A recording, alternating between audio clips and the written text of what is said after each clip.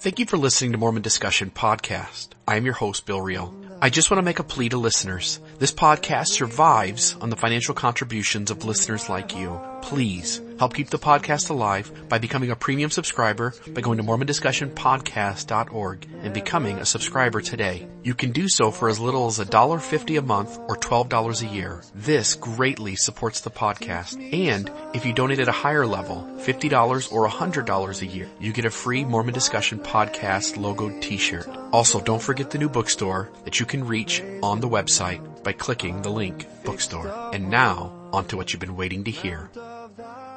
D. Michael Quinn, welcome to Mormon Discussion. How are you today? I'm good, thanks. Good. Glad to have you on. I think everybody who listens to this podcast is going to know your work and your story, but maybe for the one listener who doesn't, maybe just share with us kind of a brief bio about yourself, and then we'll jump into kind of breaking down your story a little bit. Okay, well, I'll start memory lane down the beginning and then go. When you interrupt and tell me, that's enough whenever you want.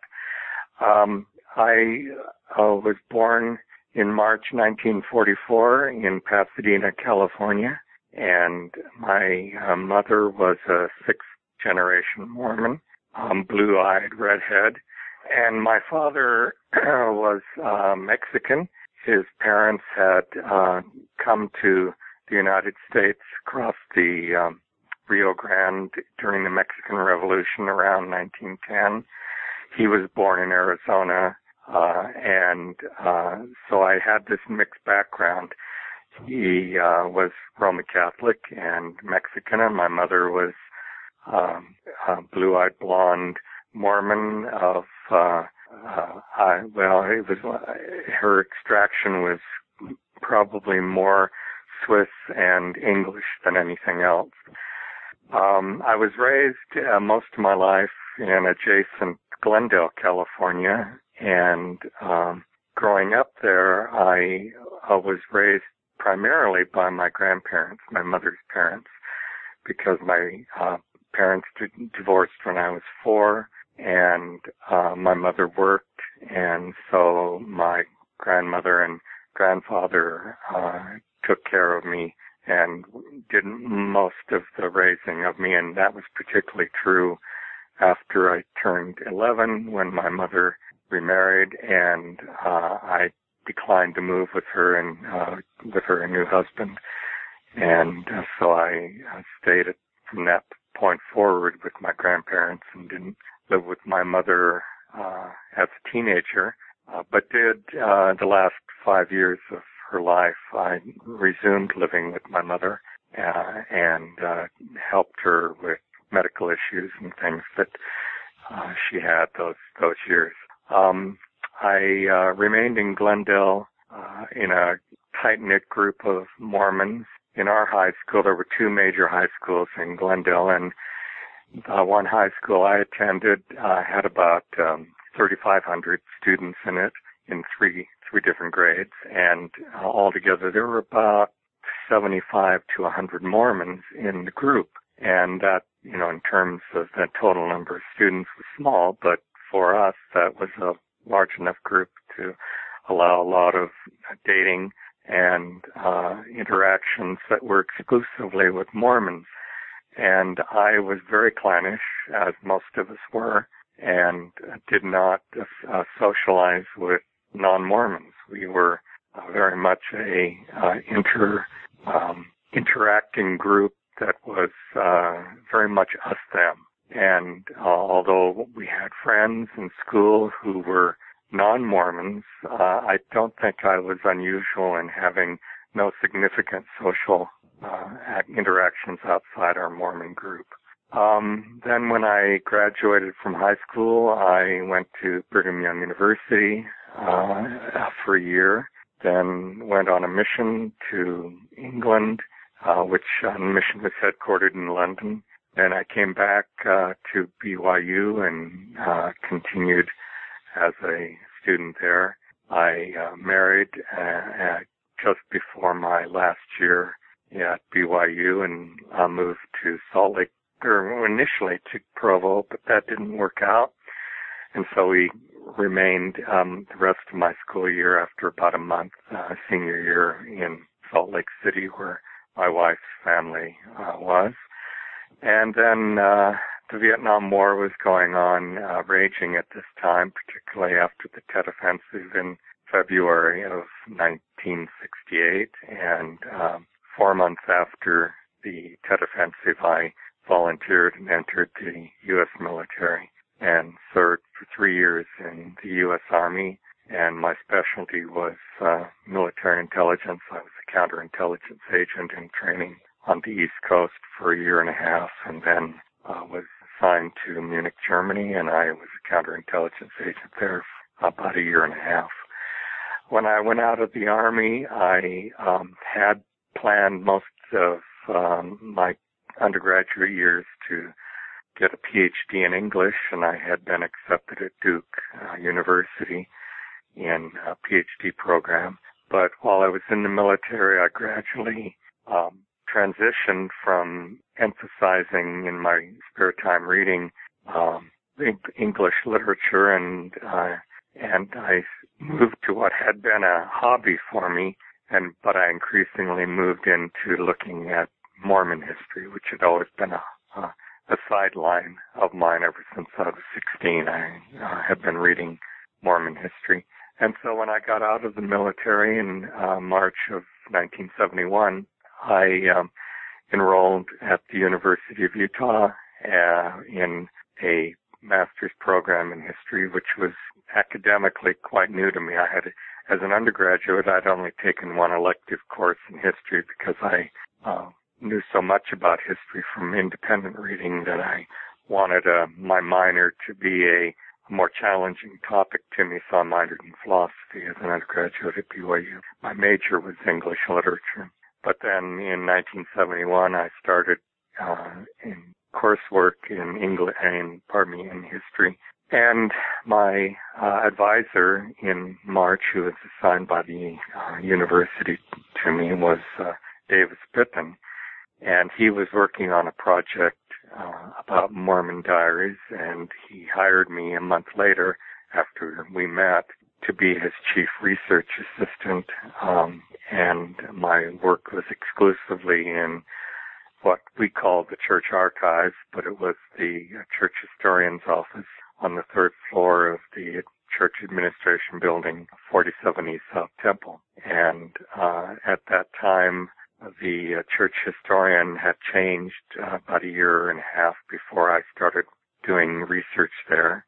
And Howard W. Hunter, a member of the Quorum of the 12, was the official church historian. And it had been his decision a few months before I arrived to open the archives to anyone who was interested in researching its materials and to make the materials completely available to them. And so while I was reading diaries that were on a list of those that the research assistant Davis Pittman could read, I noticed on the list names of general authorities, and I put my initials by all of those and began reading general authority diaries. And so it was such an open archives in 1971, and this was exclusively the responsibility of Apostle Howard W. Hunter, who was the church historian. I was reading, for example, one day I was reading the diaries of Heber J. Grant, president of the church for decades, and sitting next to me was a non-Mormon who was reading files and taking notes, extensive notes on the files of the first presidency that were being made available to him in his research area, which was the 1880s conflict between the Mormon church and federal government. And he was so obviously a non-Mormon that he reeked of tobacco. And so I was sitting next to this non-Mormon who was reading the administrative files of the first presidency, and I was taking extensive notes and transcripts from the diaries of President Heber J. Grant. And this was, neither one of us were employees of the church. we were doing independent research, and I had told Davis Bitton that I had a lot of research interests beyond the things that he told me to look for. He was interested especially in dreams and visions, but I told him I had all these other interests and asked him if it was okay if I could keep carbon copies of my notes, and he said sure, and he was very pleased with the detailed transcripts I was giving him of all these things that were of interest to me in addition to what he had told me he was interested in. And so he told me to keep going, and I wasn't slowing him down because I typed 100 words a minute, trained at that level when I was in the military. And at BYU, I was reading 2,500 words a minute. And so I would very often leave the archives with 20 to 30 pages of single-space notes every day.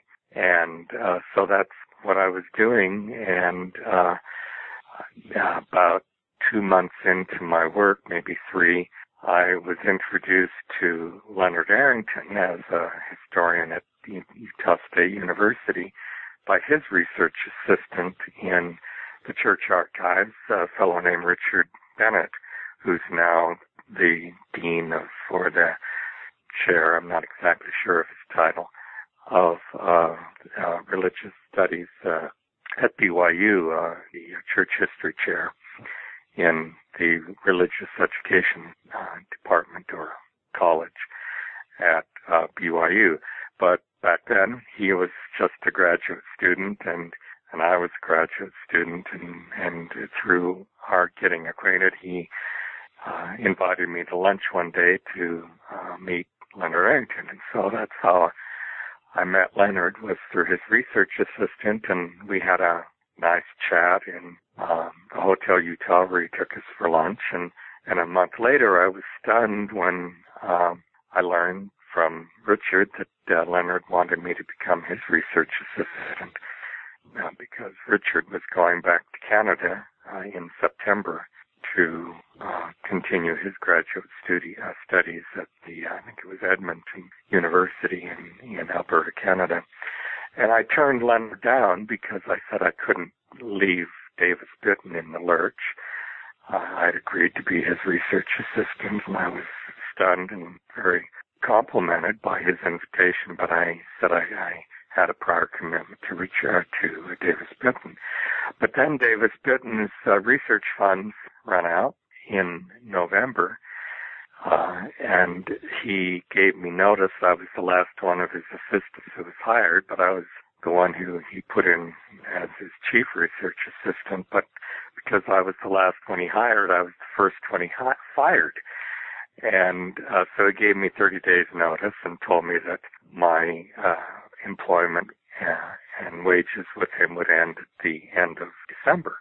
And so with that notice from him, I wrote Leonard Arrington and said I didn't know if his offer was still open for me, but that I no longer had the conflict of interest and that my work with Davis Bitton was ending at the end of December.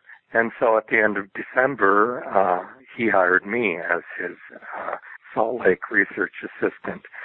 And instead of research, which I had, been doing for Davis Bitton, intensively, and that was all I was doing, was research and typing these thousands of pages of notes that I had been typing for him during April to November or December, rather, of 1971. Leonard hired me to be his ghostwriter.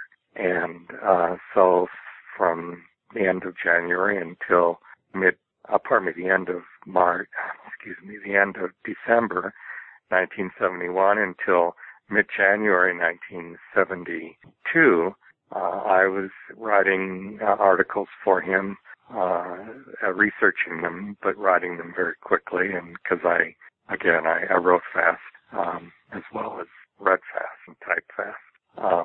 And so then in mid-January, he informed me that the first presidency had called him to be the first professionally trained church historian, and he told me that this was confidential and that I shouldn't tell anyone else, aside from my wife, who already knew because he told her before he told me.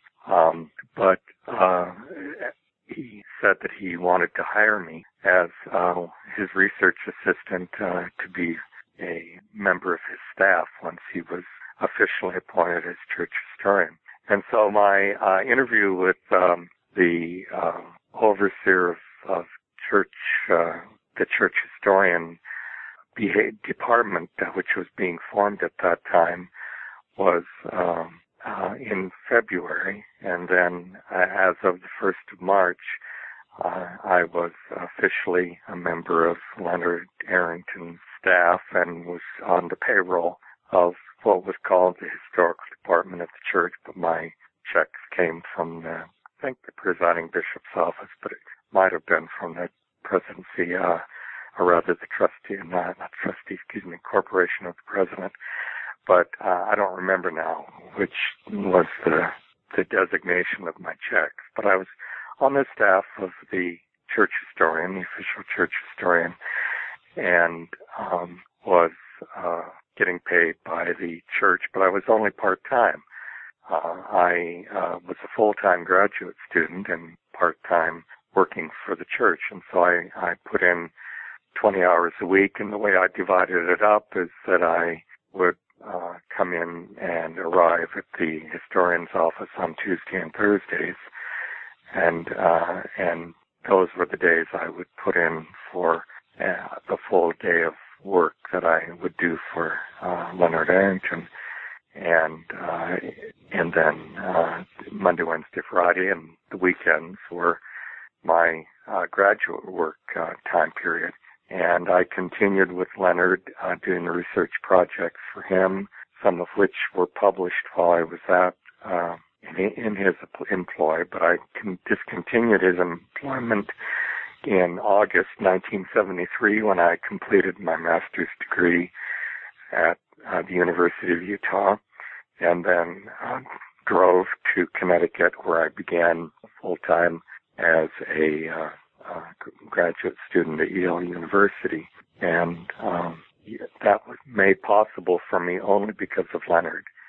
Yale had initially turned down my application, and Leonard contacted the dean of admissions and asked why I had been turned down.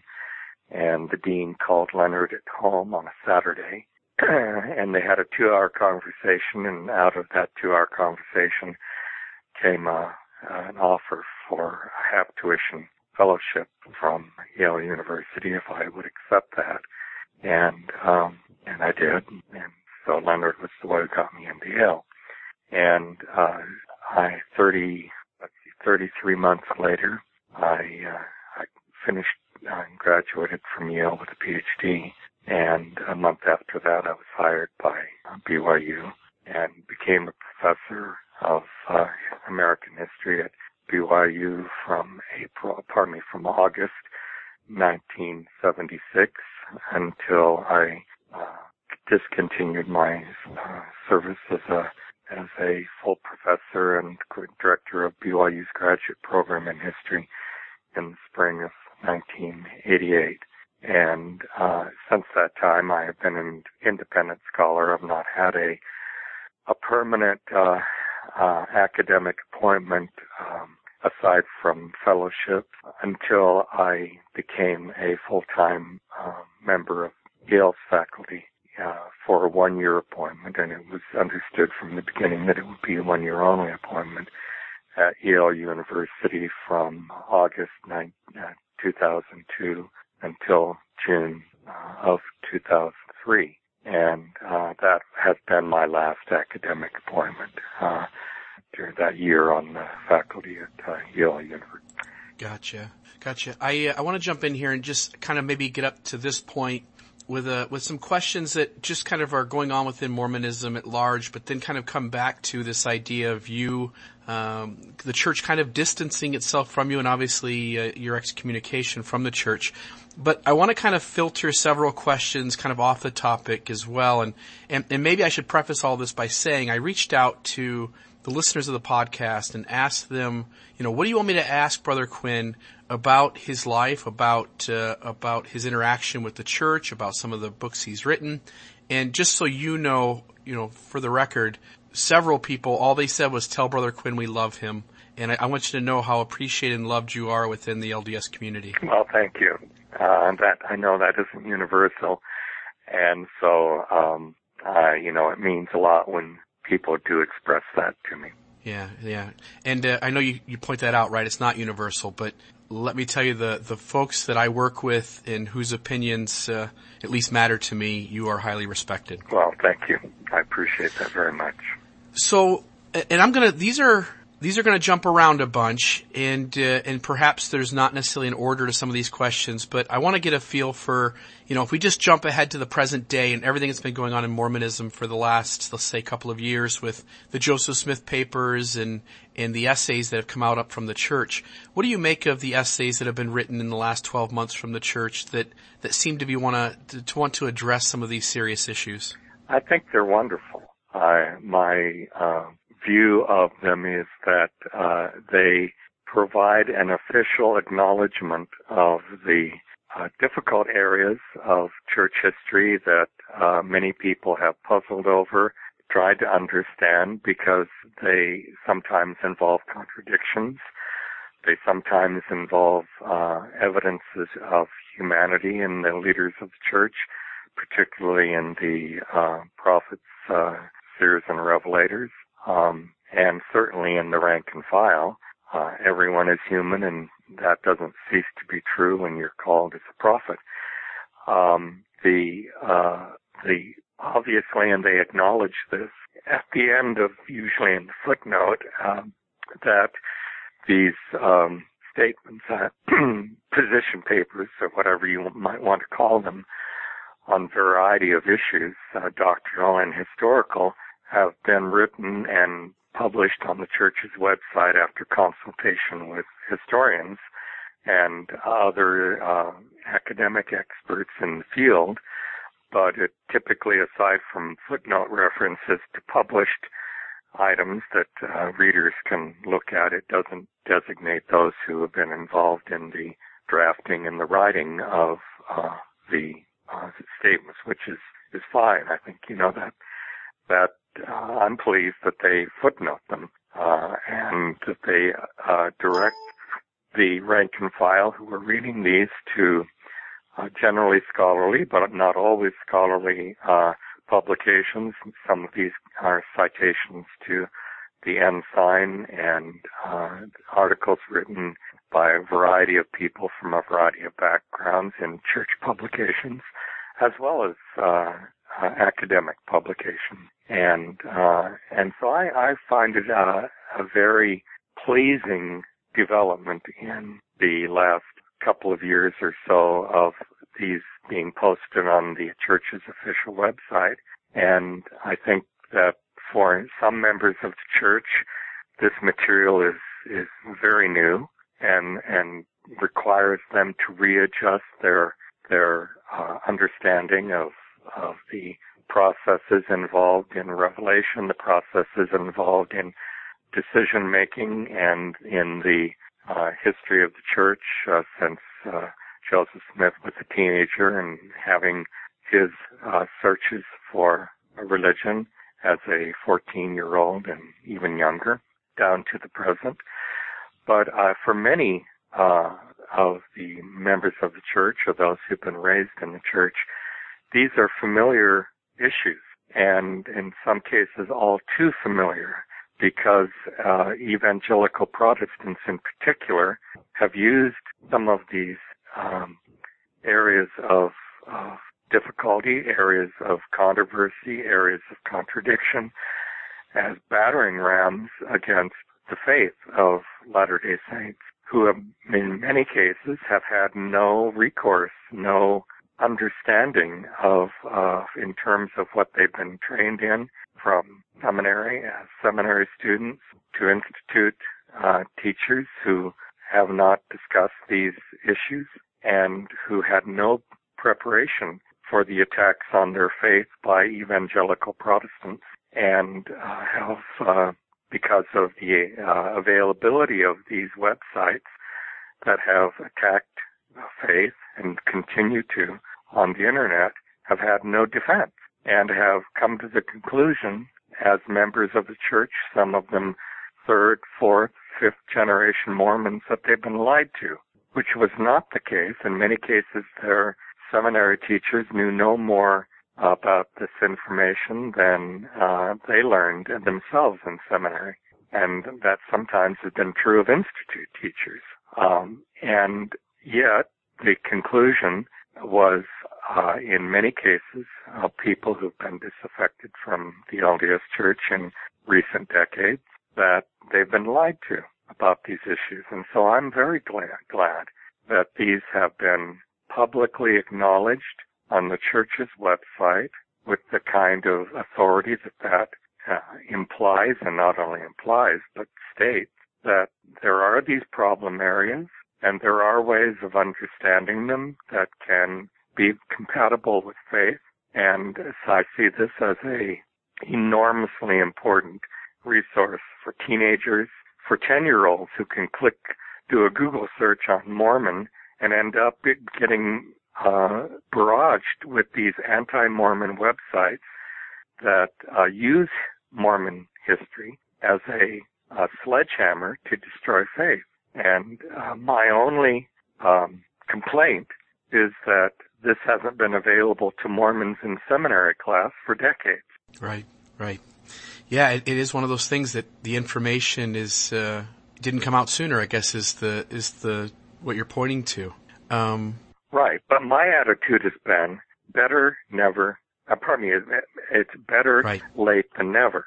And the attitude of some who've been in charge has been better never. Better not to acknowledge these problems because acknowledge them undermines faith.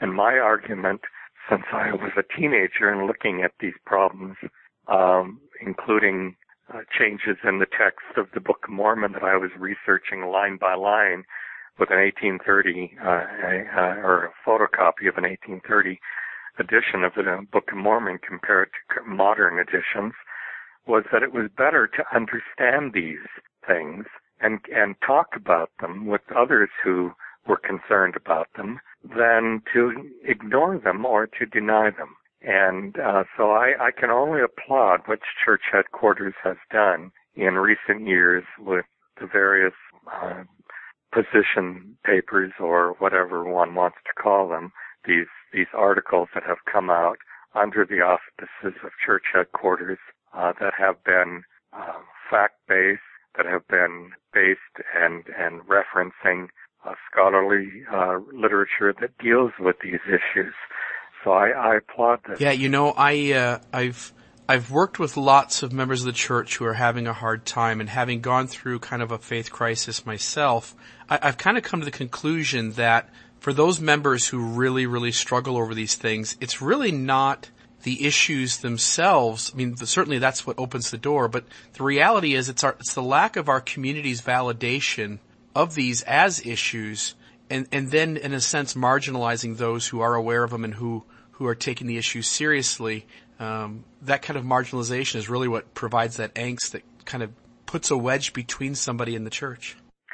Well, for those members of the church, and I think it's a significant percentage, for whom these issues are brand new, it's disturbing to their sense of all is well in Zion to learn about this material. But it's far better that they learn about this and make readjustments in their faith perspective when given an honest and broadly based view of these from a faithful source, whether it's from an institute teacher or a BYU professor or a seminary teacher, or from these articles on the church website. It's far better that their stability, so to speak, be shaken a little by learning about these problems within a faithful context than to be assaulted by them, as has been the case for generations of young people ever since the 70s, really, by evangelicals who have used this information as a weapon against Mormon faith, and to have no resource that they are familiar with, none from a seminary teacher, none from an institute teacher, none from church headquarters, and to conclude, because they have no faithful resource that acknowledges these problems and deals in a direct way with them, to feel that they've been lied to. You can recover from a jolt of learning about the Adam God doctrine that Brigham Young taught for 30 years of his life, or about plural marriage that Joseph Smith practiced during his life and involved sexual behavior with his plural wives, contrary to many of the myths that Mormon families have circulated and that Mormon Sunday school teachers have promoted, and that even seminary teachers and institute teachers have promoted. Far better to learn about this from a faithful source than to be hit by it by an anti-Mormon evangelical Protestant source, and then to feel that because you never heard about this from your parents or your grandparents or your Sunday school teachers or your seminary teachers or your institute teachers or from church headquarters, to feel that you've been lied to. You can recover a jolt of learning new information. You can recover from that. It's very difficult to recover faith when you come to the conclusion that you've been lied to. Amen. I want to bridge this back now to some of your own research and scholarship. Your thoughts on how your scholarship was perceived by church leadership as you discuss some of these same things that are covered in the essays or the Joseph Smith papers versus how the church is now tackling these issues and addressing the scholarship itself. I guess essentially I want to get your reflections on how you feel about the way in which your research and scholarship was treated, and now knowing that as we fast forward, the church is now tackling some of these same things themselves in a very public, transparent way. Well, I must say that there was not a united response among the general authorities to the kind of history that I spoke about and published from really at the beginning of my publishing. One of the first articles I published was a revisionist article in the Ensign magazine in 1973, in December of 1973, that not only questioned but affirmatively stated that Edward Partridge was not the first presiding bishop of the church, that he had a local, regional responsibility only over the Mormons in Missouri, had no responsibility over Mormons throughout the church. And that challenged traditional Mormon history, but was published by the Ensign magazine, and 5 months later was translated into 14 different languages, as the Ensign was published at that time in about that many languages. And so that was, not only approved, it was endorsed through official publication by church headquarters. And so it depended. It depended on the subject I was writing about. It depended on the individual general authorities who read these materials, whether they applauded them or didn't applaud them, whether they felt that this was a good idea or bad idea. Many of my revisionist publications, once I became a member of BYU's history department, were published in BYU Studies.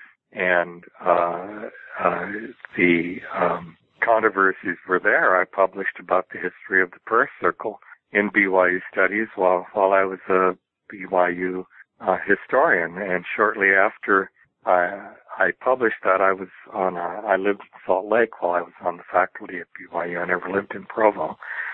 And so for those 12 years I was on the faculty, I commuted from Salt Lake. And while in Salt Lake, I was a member of a high council, and shortly after the article on the prayer circle was published by BYU Studies, I was sitting on the stand next to Gordon B. Hinckley, who at that time was a senior apostle in the 12. And I introduced myself to him, and But this was in Salt Lake, and I was a high councilman making a visit to a ward where his son was the bishop, and he was, as an apostle, he was invited up on the stand, and I just introduced myself as Michael Quinn, and President, at the time he was Elder Hinckley, said, are you the Michael Quinn who's on the faculty at BYU? And I said, yes, I am. And he said, well, you published a very interesting article about the Prayer Circle. And, then our conversation went on to, local things. And I asked how he was dealing with jet lag, and he went on for several minutes talking about what difficult it had been for all his years as a general authority dealing with jet lag. And that he was spinning, and he was hoping that he would not mix his words up as he spoke. And he only said, I'm going to speak. I hope you take all the time you want to, because I really don't want to speak more than a minute or two to the congregation after you address them, Brother Quinn. And so, that I had that interaction with him about the Prayer Circle article. And one of my mentors in religion generally was Marion D. Hanks, who was a member of the presidency of the 70, and he complimented me on the Prayer Circle article that I wrote, but I understood from the Mormon grapevine that there were members of the 12 who were outraged that I had published that, and outraged that BYU Studies for publishing it. So it depended. There was not a unified view of even within the 12 about history. There were some who felt that it was all right for issues of controversy to be discussed in a faithful way, and there were those who felt that that was only giving ammunition to the opponents of the church, and that these members of the 12, 3 or 4 of them, adamantly opposed any publication of anything that could be considered controversial or sensitive. And so there was not, and it depended on who you listened to or who you heard from as to the attitudes toward not only my work, but the work of Leonard Arrington and others trained by him who were members of his staff at this time. While in 1978, when I published, he was still operating out of the headquarters of the church as church historian. That changed. He was released as church historian shortly after, but it depended on which general authority you listened to and which was more persuasive to you. And in my view, I often had the sympathetic ear of Gordon B. Hinckley and my mission president, Marion D. Hanks, and I generally tended to listen more to them, and I would get positive feedback from them.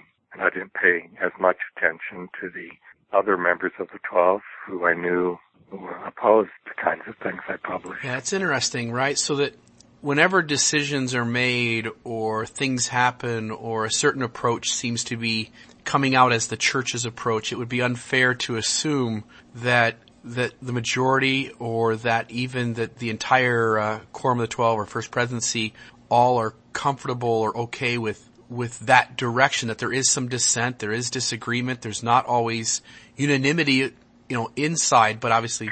As far as I know, the Quorum of the 12 has never asked to vote on any of these position papers or articles that have been published on the church's website. But you can be damn sure, or celestially sure, that the First Presidency approved every one of them. And that required a unanimous decision of the First President. But was done without the 12. But as far as the 12 goes, right. That's another matter. Right, and so that makes it interesting, because I think sometimes we see things happen, we'll see certain members who, it appears that the church as a whole is very uncomfortable with. And of course you experienced some of that, which I hope we can get to at some point here, but it would be unfair to assume that all 15 men unanimously at any one of these moments are behind any of these efforts, I guess. No, and then sometimes they vote in order to be unanimous against their personal feelings. And I, in my own work, I have demonstrated from diaries of the general authorities themselves where this, in fact, was the case, where some voted against their conscience in order to have a unanimous vote, which is a mandate of the Doctrine and Covenants. Things should be done by unanimous vote, but that has not always happened. Sometimes dissenting votes have postponed decisions in the Quorum of the 12, and sometimes the president of the Quorum of the 12 has asked for a revote and asked the dissenting voters to vote with the rest of the 12 to make it unanimous. And so their votes have been reluctant. So not every decision of the Quorum of the 12, although unanimous, indicates that everyone is fully behind the decision. Yeah, and I think Leonard Arrington spoke about that to some extent as well, that at times if somebody in the group was very passionate about something, others would concede the point simply to keep that unanimity. I do want to ask you, you wrote a book which I find to be a wonderful work of scholarship, which is Early Mormonism and the Magic Worldview. And it's this idea of Joseph and the treasure digging and water divining and all that went into that. And yet through that book, I mean, you've always maintained this testimony of the restoration, this testimony of Joseph Smith as a prophet. I know a lot of members struggle with treasure digging and magic circles and this, the idea behind the seer stone and its origin and what it was used for. And just wanted to get maybe your thoughts on how you've been able to take this really complex issue that really could easily paint a picture of Joseph as being deceptive. And yet through all of that, you've held Joseph Smith up as a prophet. Maybe speak about how you've done that. Well, when I first learned about these claims of Joseph Smith as a treasure digger, I adopted the view of Joseph Fielding Smith, who was the one was the first book I read about Mormon history, Essentials in Church History, and that was to laugh at the claims. And then I read a polemical work by Hugh Nibley called No Man That Isn't History. And again, he mocked all of these claims of Joseph Smith being involved in treasure digging and other things. And that was the view that I had until I was a member of the faculty at BYU. I basically dismissed these claims because they just seemed so outlandish and they were so contrary to what I understood as being religion. But then due to the forgeries that had been produced in the early 80s that indicated that there was evidence that seemed to be at the time the handwriting experts said it was not Joseph Smith. Well, actually, one of them was Joseph Smith, supposedly a letter, and then the other was Martin Harris, and the experts were saying the paper is 19th century, and the experts were saying that the handwriting it was Joseph Smith or Martin Harris.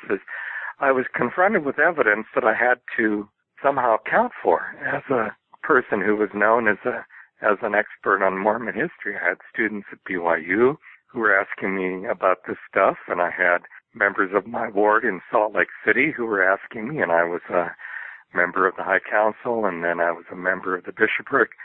And so I had a number of questions from people who had, these questions were sincere. These were not questions that were ambush questions. These were sincere, heartfelt questions from people who really could not understand them, and I was no help because I didn't have anything other than Joseph Fielding Smith's answers, and Hugh Nibley's, which had been the traditional answers for decades to simply make light of these arguments. Well, the evidence of the early 1880s that was being promoted and published and experts in handwriting and ink and and paper were saying these are, authentic, I had to somehow account for that. And so I began doing my own research. And a part of that research was to look at the environment, which is my training, was to look at the environment in which these occurred. And as I began reading the research by Yale professor, in particular, John, let's see, not England, I'm blanking out on his, I'll remember it in a moment. But anyway, he looked at early Mormon experience within the context of early 19th century and 18th century religious experience. And he, as a Yale professor of religion in early America, he found that these practices of treasure digging, of using divining rods, of astrology, of all of these things that we consider the occult sciences or we consider magic from our 20th and 21st century point of view, at least the views that I have been raised with and trained, that these were a part of the religious experience of early Americans. And so the name of this Yale professor was John Butler. And so I began reading other scholars of early American history from Harvard and other universities who were publishing articles and then publishing books about this early American environment in which religion and what we would consider superstition and the occult were intermingled, and the people who had these beliefs, who had these practices, saw them as a part of their Christianity and practiced them as a part of their Christianity. And I began to see that Joseph Smith's family came out of that environment, and Joseph Smith himself lived in that environment. And I began to see this from a larger perspective. And then I began looking at material that I had ignored, material that I had even been shown, artifacts by the church historian in 1979 in his home. Eldred G. Smith showed me what he called a Kabbalistic document, which I couldn't make head or tails of. I had no idea what it meant. I knew what the Kabbalah was as a Jewish medieval system of mysticism and magic, and he said that this was a Kabbalistic document that the first patriarch of the church, Joseph Smith Sr., had, and that had been passed down to Hiram and to Hiram's son and to Hiram's grandson and ultimately to Elder G. Smith as being a part of the early Smith history. And I had no idea how any of this fit together. And so when Eldred Smith showed me this in his home, he asked what I thought of it, and I said, well, it's really very interesting. But what I was able to understand was what I next asked him to see, and that was the diary of his ancestor, Hiram Smith. Because I could understand diaries, but I had no way of understanding this parchment that he, with all these strange inscriptions on it that he showed to me. And so I had basically ignored material and evidence, including these artifacts that the church patriarch had shown me. I had ignored them because I just simply couldn't understand them. But in 1985, as I began in that year, began looking at these from the perspective of these historians who were looking at early America, one light bulb after another began going on.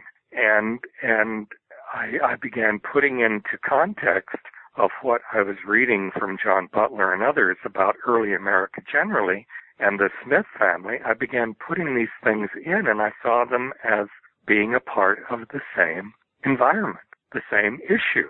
And that just like Joseph Fielding Smith had laughed about these claims about Joseph Smith and the Smith family, early American historians of religion had for decades laughed at the evidences of treasure digging and belief in astrology that had been a part of early America, and they just had ignored it. and dismissed it as superstition and had not understood it as being a significant part of the religious life of early Americans. And so that's how I came very quickly, once I started doing research into this, to understand Joseph Smith's background, and that's what I presented in the book. Beautiful. I want to follow up with another question about this kind of magic worldview. One of the listeners asked if I would petition you to talk a little more about what revelatory walking sticks are, what they are, who used them, and maybe how they were used, because I think you mentioned that perhaps in that book. Yeah, and we know less about that than we know about things like divining rods.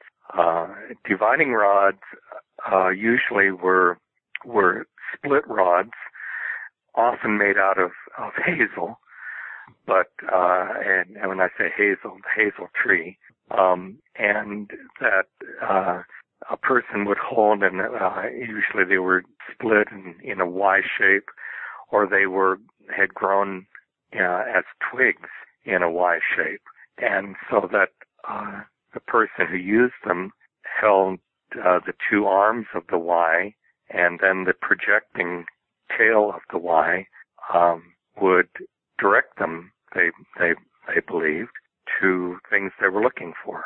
And that could be buried treasure, it could be water, it could be lost item, it could be stolen item. But also that a divining rod was not only called a divining rod because it could direct to material things, it was also used and had been used for hundreds of years, if not longer, as what we call the three-prong or three-twig divining rod for answering religious questions in a yes or no manner.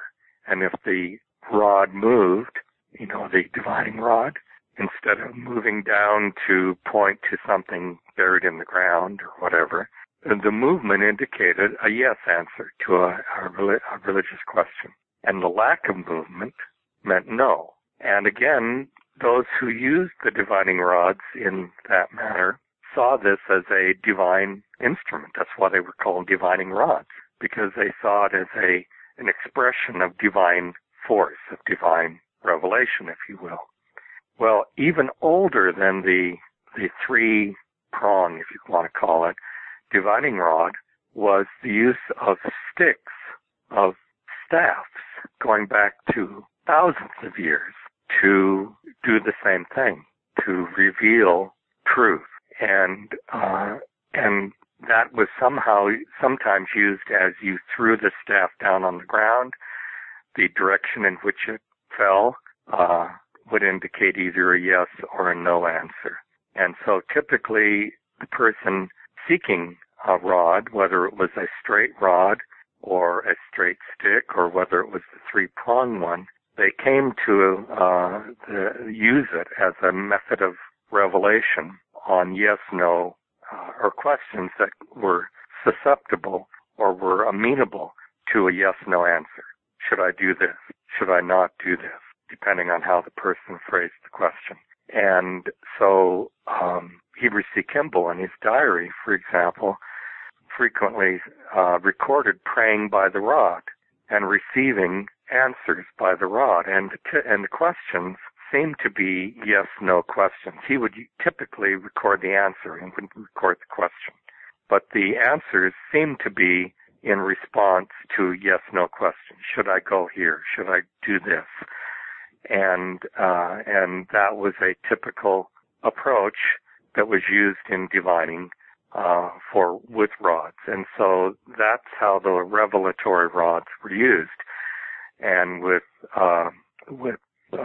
someone like Apostle, and Heber C. Kimball was an apostle under Joseph Smith, and after his death, he became a counselor to Brigham Young. Another apostle under Joseph Smith's presidency was Willard Richards, and he had canes that he used for healing, not so much for revelation, but to heal people.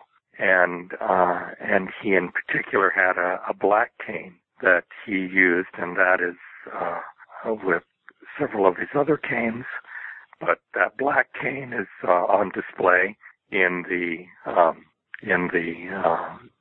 Daughters of Utah Pioneers Museum. So anyway, that would be my answer to the question you had from one of your pod viewers or listeners. Yeah, I appreciate that. And, I remember, of course, we learned right early in our kind of simple grasp of church history that Joseph Smith and his father are digging wells for families in the area to bring in more income to the family as they're trying to meet the mortgage of the property that they've purchased. And yet it just struck me maybe 4 or 5 years ago as I'm beginning to learn about treasure digging and divining rods and this kind of magic that we would look back and kind of use that label that the Joseph Smith family is using.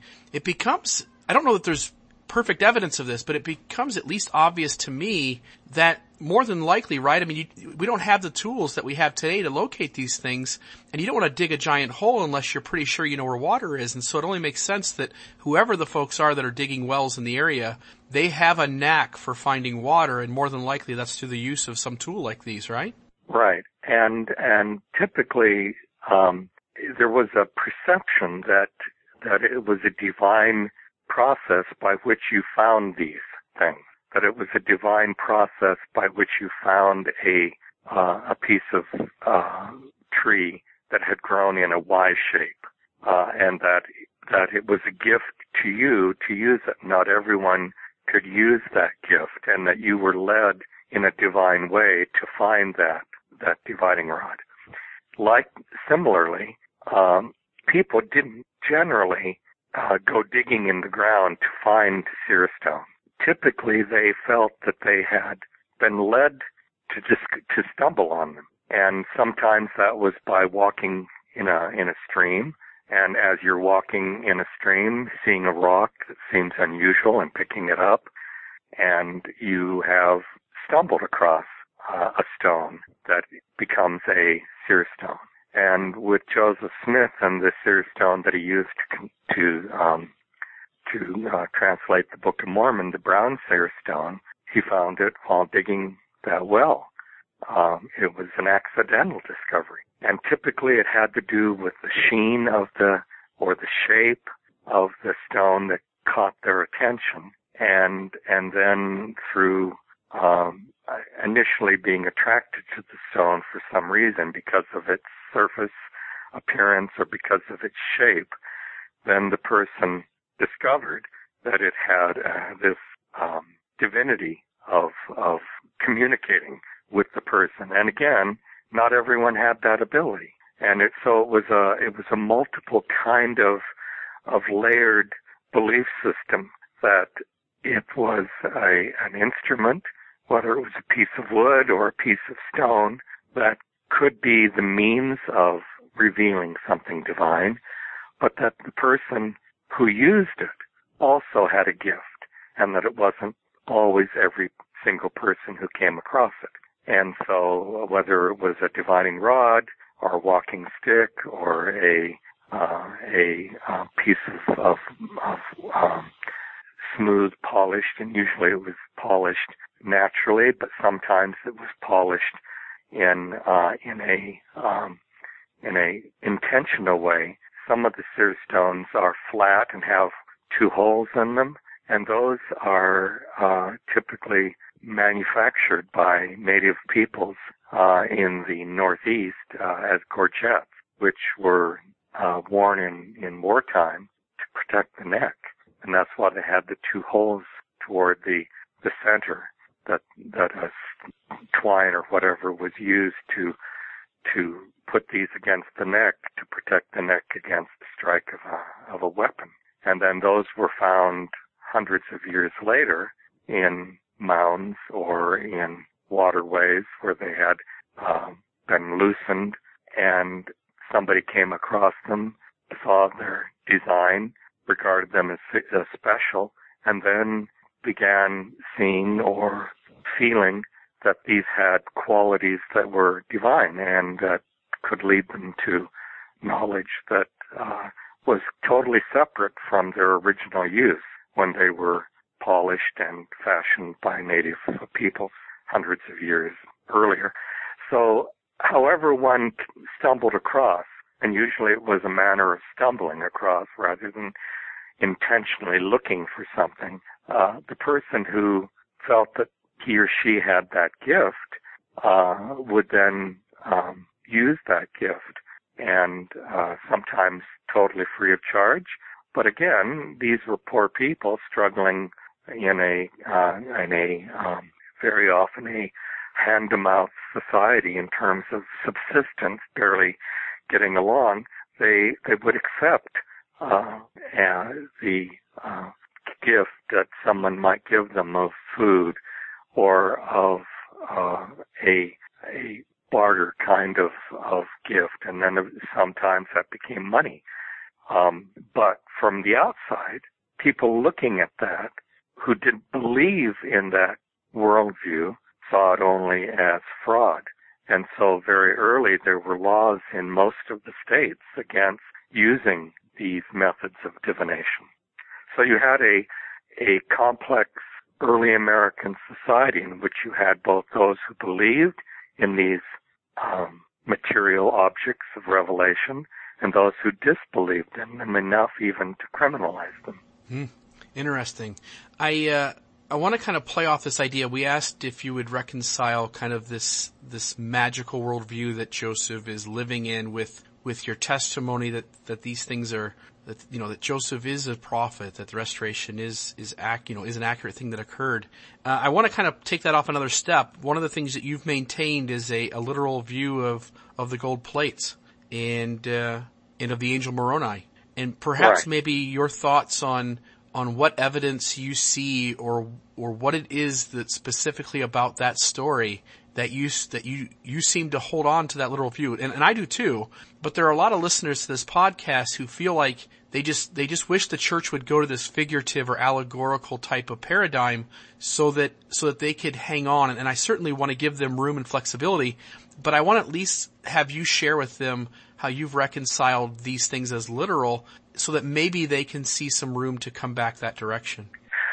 Okay, in doing that, I'd like to start with an after thought about the earlier line of inquiry, and that is why Joseph Smith, even in Nauvoo, he was finding seer stones in Nauvoo, according to Brigham Young himself, and declaring that these seer stones had ability, and he found them by the Mississippi River in Nauvoo. If you look at the 13th Article of Faith, written by Joseph Smith in Midway in the Nauvoo experience in 1842, he says there that Mormons believe, and that obviously he believed, in accepting what was true from any source. Now, that was his philosophy of religion as he expressed it when a newspaper editor, Wentworth, asked him to write out the beliefs of Mormons, and he said, "We believe." But these were obviously his beliefs as well. And if you project that backward in time, as a young man, he believed in accepting truth from whatever source it came from, just as he expressed it later in the Wentworth letter. And if he felt that there was truth to be found through a seer stone or through a divining rod, remember his comment that one way he tested things that were new to him is, does it taste right spiritually? And of course he used a physical analog to that. But does it resonate to me as an individual as something that's true? And if so, then if it tastes good, if it tastes true, and you find that in the Book of Mormon as well, going back to 1829, in the dictation that he made of the English words of the Book of Mormon, you have that same phrasing of taste and connection with truth and in connection with revelation. Joseph Smith believed in accepting truth from whatever source.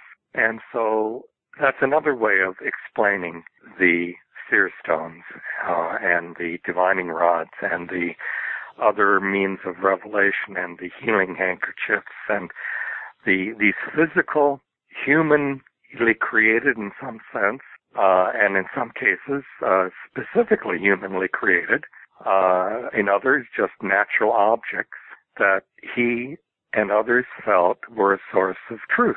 And that's very consistent with the 13th article of faith. And it's very consistent with what he said over the pulpit of how he determined truth. Does it taste good? And of course, he's not talking about the taste of sour, sweet, and bitter. He's talking about a religious perception, a spiritual perception. And so I think that's another way of seeing this as a part of a worldview that he had, a spiritual worldview, that he accepted truth from whatever source. And one of his apostles during his lifetime, John Taylor, put it even more bluntly when he was an apostle in Utah and president of the church. He said, I accept truth from whatever source, from hell itself. If Satan has truth, I accept it.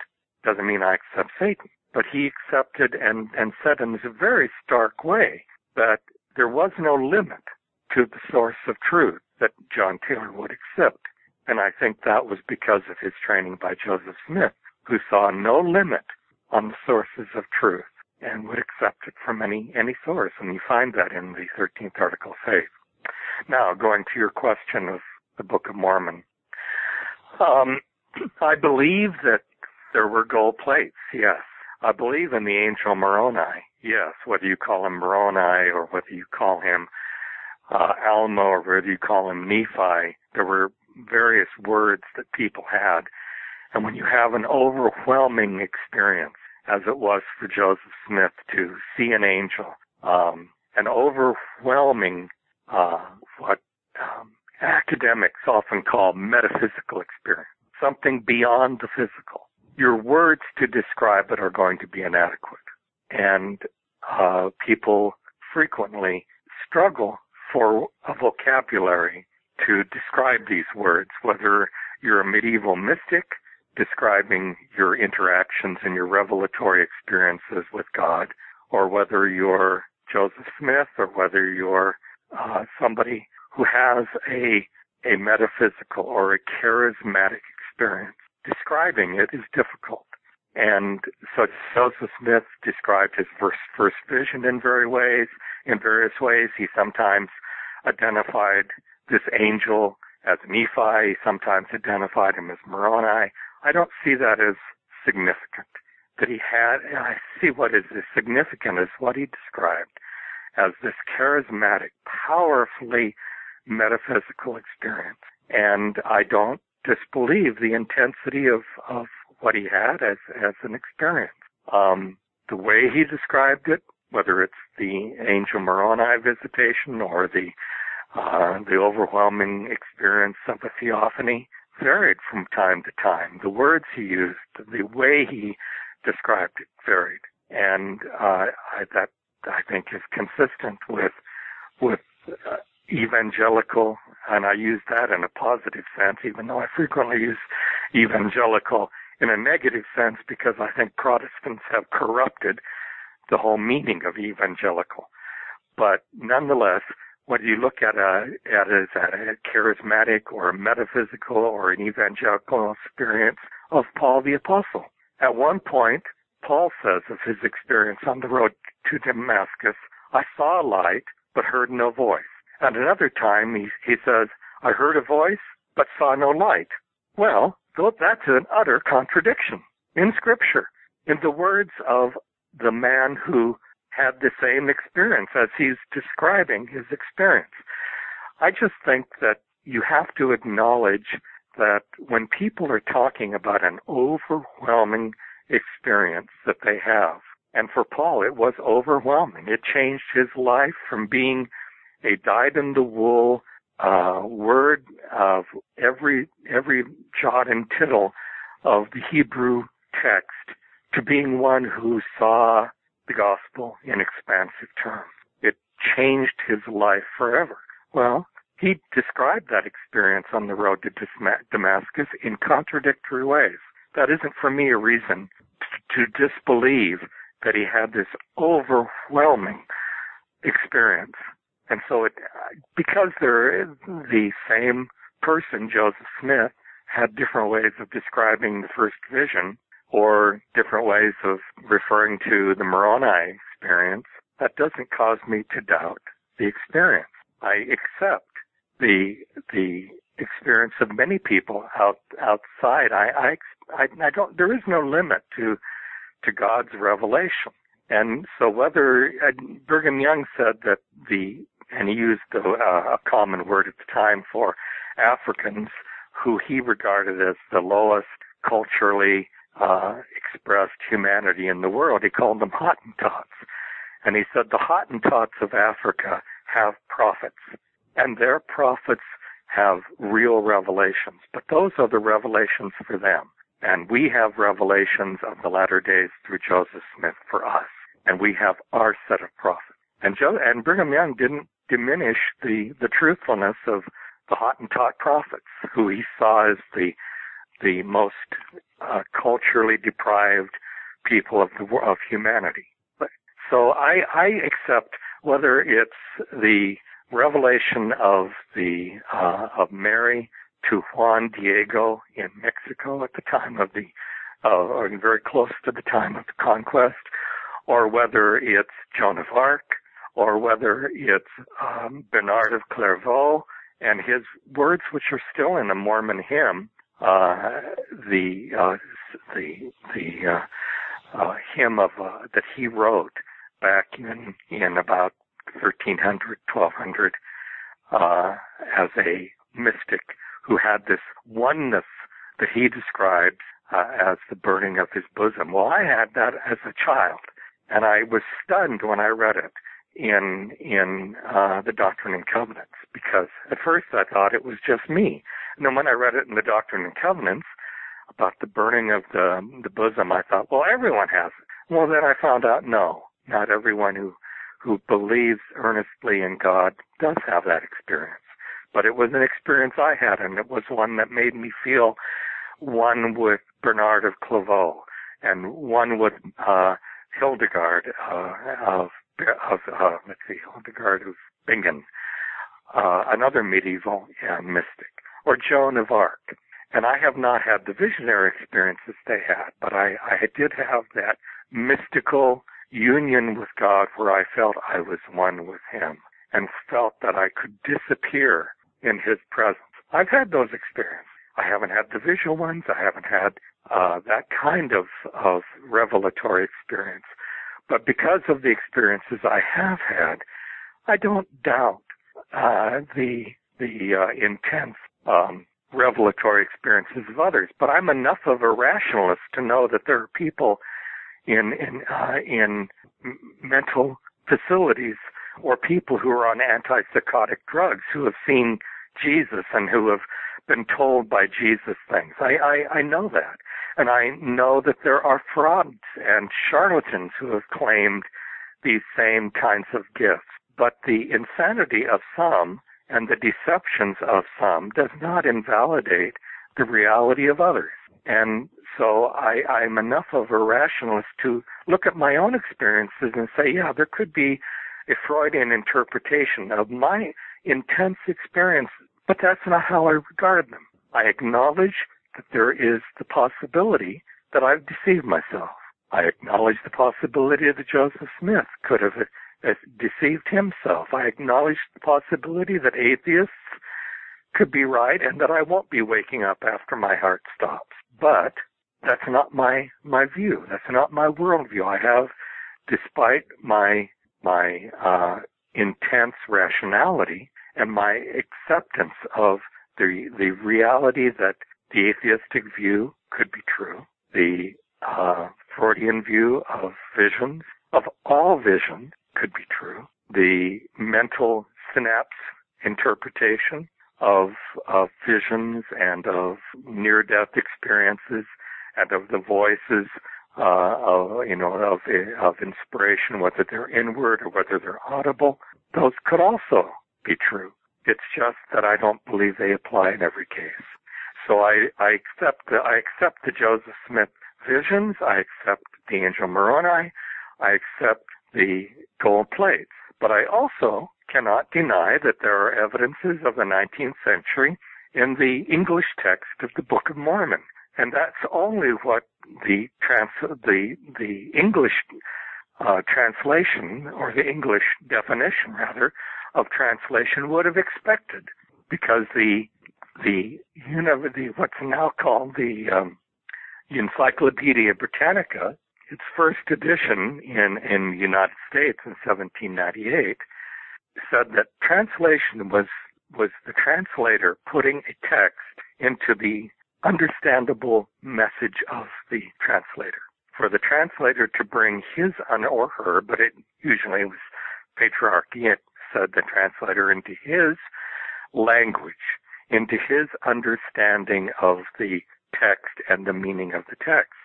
And so for Joseph Smith to draw on the language of the revivals, for him to draw on the language of the Old Testament, both of which he was intimately familiar with and had been since childhood, that's not a surprise to me. When I expressed this at after Sunstone Symposium gathering in the Hotel Utah in 1985, a anthropologist Mormon who had become a disbeliever in the Book of Mormon and all, he said, well, what percentage of the current text of the Book of Mormon is 19th century, and what percentage do you believe came from an original urtext? And I was using the German word, he did as well. The urtext, the original text of these gold plates. And I said, I can't tell you the percentage. I know that there's a certain amount of it that I can clearly see as 19th century, but I can't tell you what is from the urtext, because I would have to have the urtext in front of me and be able to read it, which I couldn't do. And so I can't, it's not just that I don't have the gold plates. I don't have the ability to assess the urtext, but I believe there was an urtext. And so I can't say what percentage of the Book of Mormon is 19th century and what percent is urtext. It's just that I believe in my rational as well as my spiritual depth that there is a portion of the Book of Mormon that relates to what was written on gold plates, and that is an urtext. And I express the absence of so many things that we know from Mesoamerican archaeological search, that there are these millions of people who were there when the Nephites and Lamanites were flourishing that are not mentioned. And I explained that in an essay I wrote for Ed Sunstone in 2005, that I had long regarded the Book of Mormon as a tribal narrative. And like the other tribal narratives of the world, including the Hebrew Bible, they didn't talk about anybody. No one was important to them unless they interacted with the tribe. And when they were not interacting with the tribe, they did not exist. And so that the Book of Mormon as a tribal narrative began telling this history of a smaller and smaller group of people, the people who were keeping the record. So everyone else was unimportant, did not exist as far as the tribal record was concerned. So the millions of people who were already on the north and south and central hemispheres, and the isthmus and everything above and everything below, were unimportant to the record keepers of this tribal narrative. The only thing of importance to them was their tribe. That's how I see the Book of Mormon. Yeah, and that's beautiful. I mean, you mentioned this, the Hottentot revelation that Brigham Young had talked about, and just this past weekend, I went to Las Vegas to speak to a group of Latter-day Saints who were struggling with faith and wanted to kind of do a Q&A and ask me how I put things together. And I went to church with the host family, the family that kept us at their home and helped us out while we were out in Las Vegas. Went to church with them on Sunday, and we're in the Sunday lesson in priesthood, and there's this discussion of what does it mean to be the true and living church. And I shared this idea, right? We have Orson F. Whitney on the record who says that God's using other people besides the Latter-day Saints to accomplish his work. And he even uses the term, he says, it would be fair to say that these people are among its auxiliaries.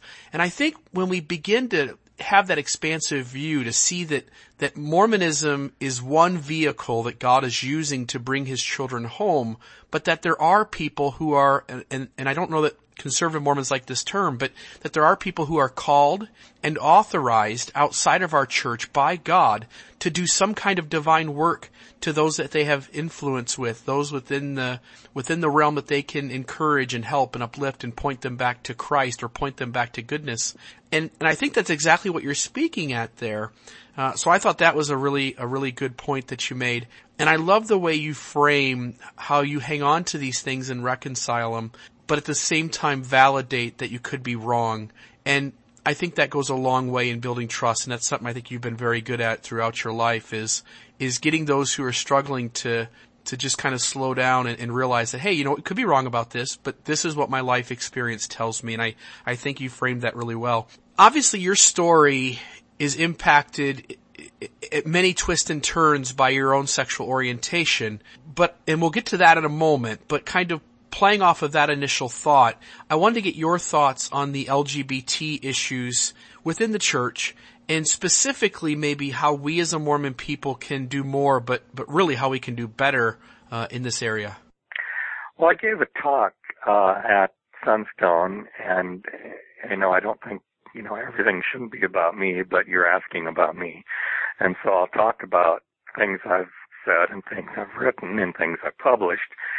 But I gave a talk on a panel at Sunstone around 2012, I think, about what the LDS Church can do for people like me, and things that would be consistent with the Scriptures and consistent with the Mormon faith, that the Church could do as policies, things that would not require new revelation to do, and that would make life easier, that would reduce the suicides of young men. And believe me, they are high, of young men in particular who feel stressed about feeling sexually attracted to their teenage friends, who themselves are maybe 13, 14, 15, or who are attracted to older people, older guys. But it's same-sex attraction. And it is a part of who they fundamentally see themselves as, and yet they don't know how to reconcile with Mormonism. And the way they reconcile it is by suicide. And my son committed suicide for different reasons. He was not mentally the way other people were, and he finally gave up trying to fit, where he felt like he had utterly no one on earth who was like him. And so at 21, he committed suicide. And I was contacted at the time by a woman who was on a special task force from the state. And she contacted me as being listed in the newspaper as the father of Adam Quinn, who had committed suicide.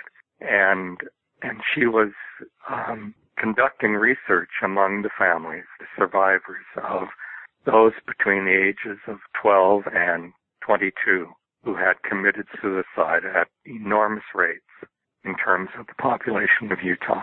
And she wanted me to know, she wanted to learn from me about my perceptions about why my son committed suicide. Well, I told her about his mental issues and that this was what eventually he could not resolve, and that for him, the tragedy was not suicide. For him, the tragedy had been his whole life, and that was how I regarded it. That he'd been told ever since he was old enough to understand the words that there was something wrong with him and that he wasn't fitting in. And why can't you fit in? And why can't you see the world and do things as other people did? And by the time he was 21, he figured he had tried, and there was nothing he could do, and he decided to resolve it the only way that he felt he could, and so he committed suicide.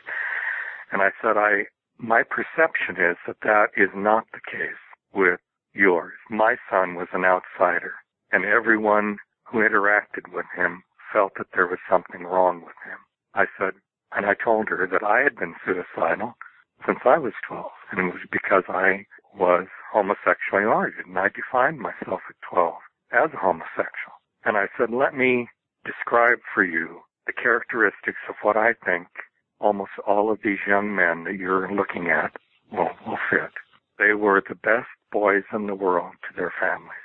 Their families saw them as the best behaved, not the troublemakers, the ones who did everything right, the peacemakers within their family. Their bishops and their Sunday school teachers saw them as the most spiritual people in the ward, the best little boys in the ward, the best members of the deacon's quorum, the best members of the priest quorum, the best members of the teachers and the priests and then of the elders quorum if they lived that long.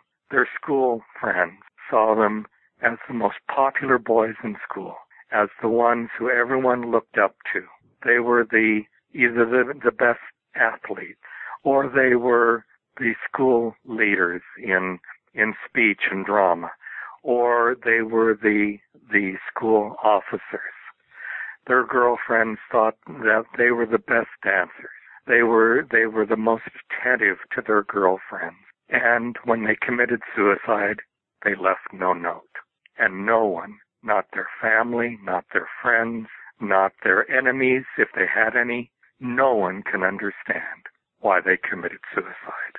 And I said, these boys could not live in Mormon culture feeling the sexual attraction that they did for their friends.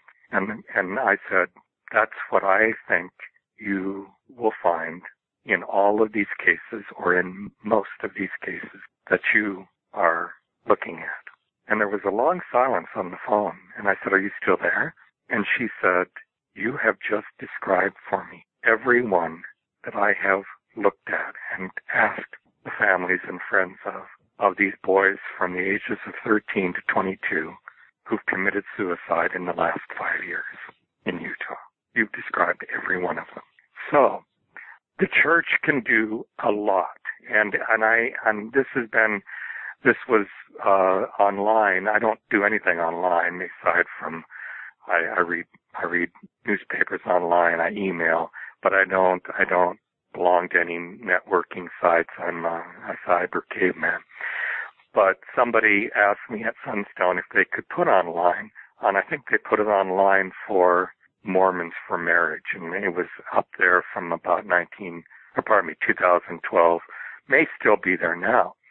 But it was this talk that I gave on things that the church could do, and these things do not require new revelation. They do not dispute or undermine in any way the doctrines and the values of the church, but they would make life easier, make life bearable, make life hopeful for these kids who, if they didn't commit suicide like the ones in that study, and this was in 1996 when this woman contacted me, but they could help these people like me who have never committed suicide but have thought of all the ways of doing it. And they could help people like John Gustav Rathel, who was one of my students at BYU, who I didn't know at the time, because I was so in the closet that I might have been able to help not attempt suicide as he did, because he could not reconcile his homosexual feelings with being Mormon as a returned missionary. And he has written about this and published it, and that's why I can name him, because he's wanted others to learn from his experience and to maybe not make the attempt. I never made the attempt. I thought of every way conceivable of committing suicide in a way that would not be understood as the reason why I really committed it. I would never have left him a note. That's why I knew and I've talked to many others who made the effort and they did not leave notes, because the last thing in the world they wanted was for their parents to blame themselves for their homosexuality, for their girlfriend to know that when he kissed her, he was thinking of a male, of his boyfriend, to make his straight friends who were boys, who were boyfriends, know that he thought of them sexually. And all the people in the ward never leave a note. Or if they left a note that would only say, this is not your fault, it's me. So the church can do a great deal to reach out and save these young men, and it's young women too, but young women are not regarded by the society at large as sexual beings. And they are. And they have these feelings as much as young men do, not the same percentages, but when the women feel them, when the young girls feel them, when the teenage girls feel them, they are just as intense. But they do not feel the pressures of conformity and of scruple and of homophobia the way young men do. And that's why the suicide rate is enormous for young males between the ages of 12 and 22. Actually, it's beyond that. People into their 30s are committing suicide because they cannot continue to deal with their homosexuality. And it's primarily males. And, I don't want to go over everything I suggested, but the one thing that I would say that the church could do and that would not violate is for at least one member of the Quorum of the 12, every general conference, to tell every parent in every country of the world who is Mormon not to kick their kids out when they find out that their kids are gay or lesbian, but instead to accept them as members of the home as they have always been, and to love them. Because many members of the church, devout members, have kicked their kids out on the streets, and the vast majority of Mormon kids on the streets are gay and lesbian. And that it's true in Utah. Yet for some reason, and I don't want to hash this out and have any part of this podcast come off as overly critical, but for some reason that message is not present. I mean, I know. Right? I mean, I know it isn't. And that's something that the church leadership could do out of compassion, out of empathy. And they haven't. And even some of the members of the 12 who I have known over the years have had sons who were homosexual, have not given that message, and have instead have church security following their sons, trying to keep them out of gay bars by intimidation of being followed. No, they have not given that message, and they have not done what they could within church standards and within church doctrine to make these young men and young women, but it's very rare, almost non-existent, for a young woman who admits to feeling same-sex attraction to be kicked out of her home by her family. It's very common, and I have met many of them to be kicked out of their homes when they're teenage boys and end up on the streets. And through surveys that have been done by social outreach organizations, it is not an exaggeration. It is a fact that more than half of the teenage boys who are living on the streets in Utah are living there because they've been kicked out of their homes by their goody two-shoe Mormon families, because those Mormon families felt that they could not abide having a homosexual living in the home. And the general authorities could change that by at least one general authority every conference giving that message.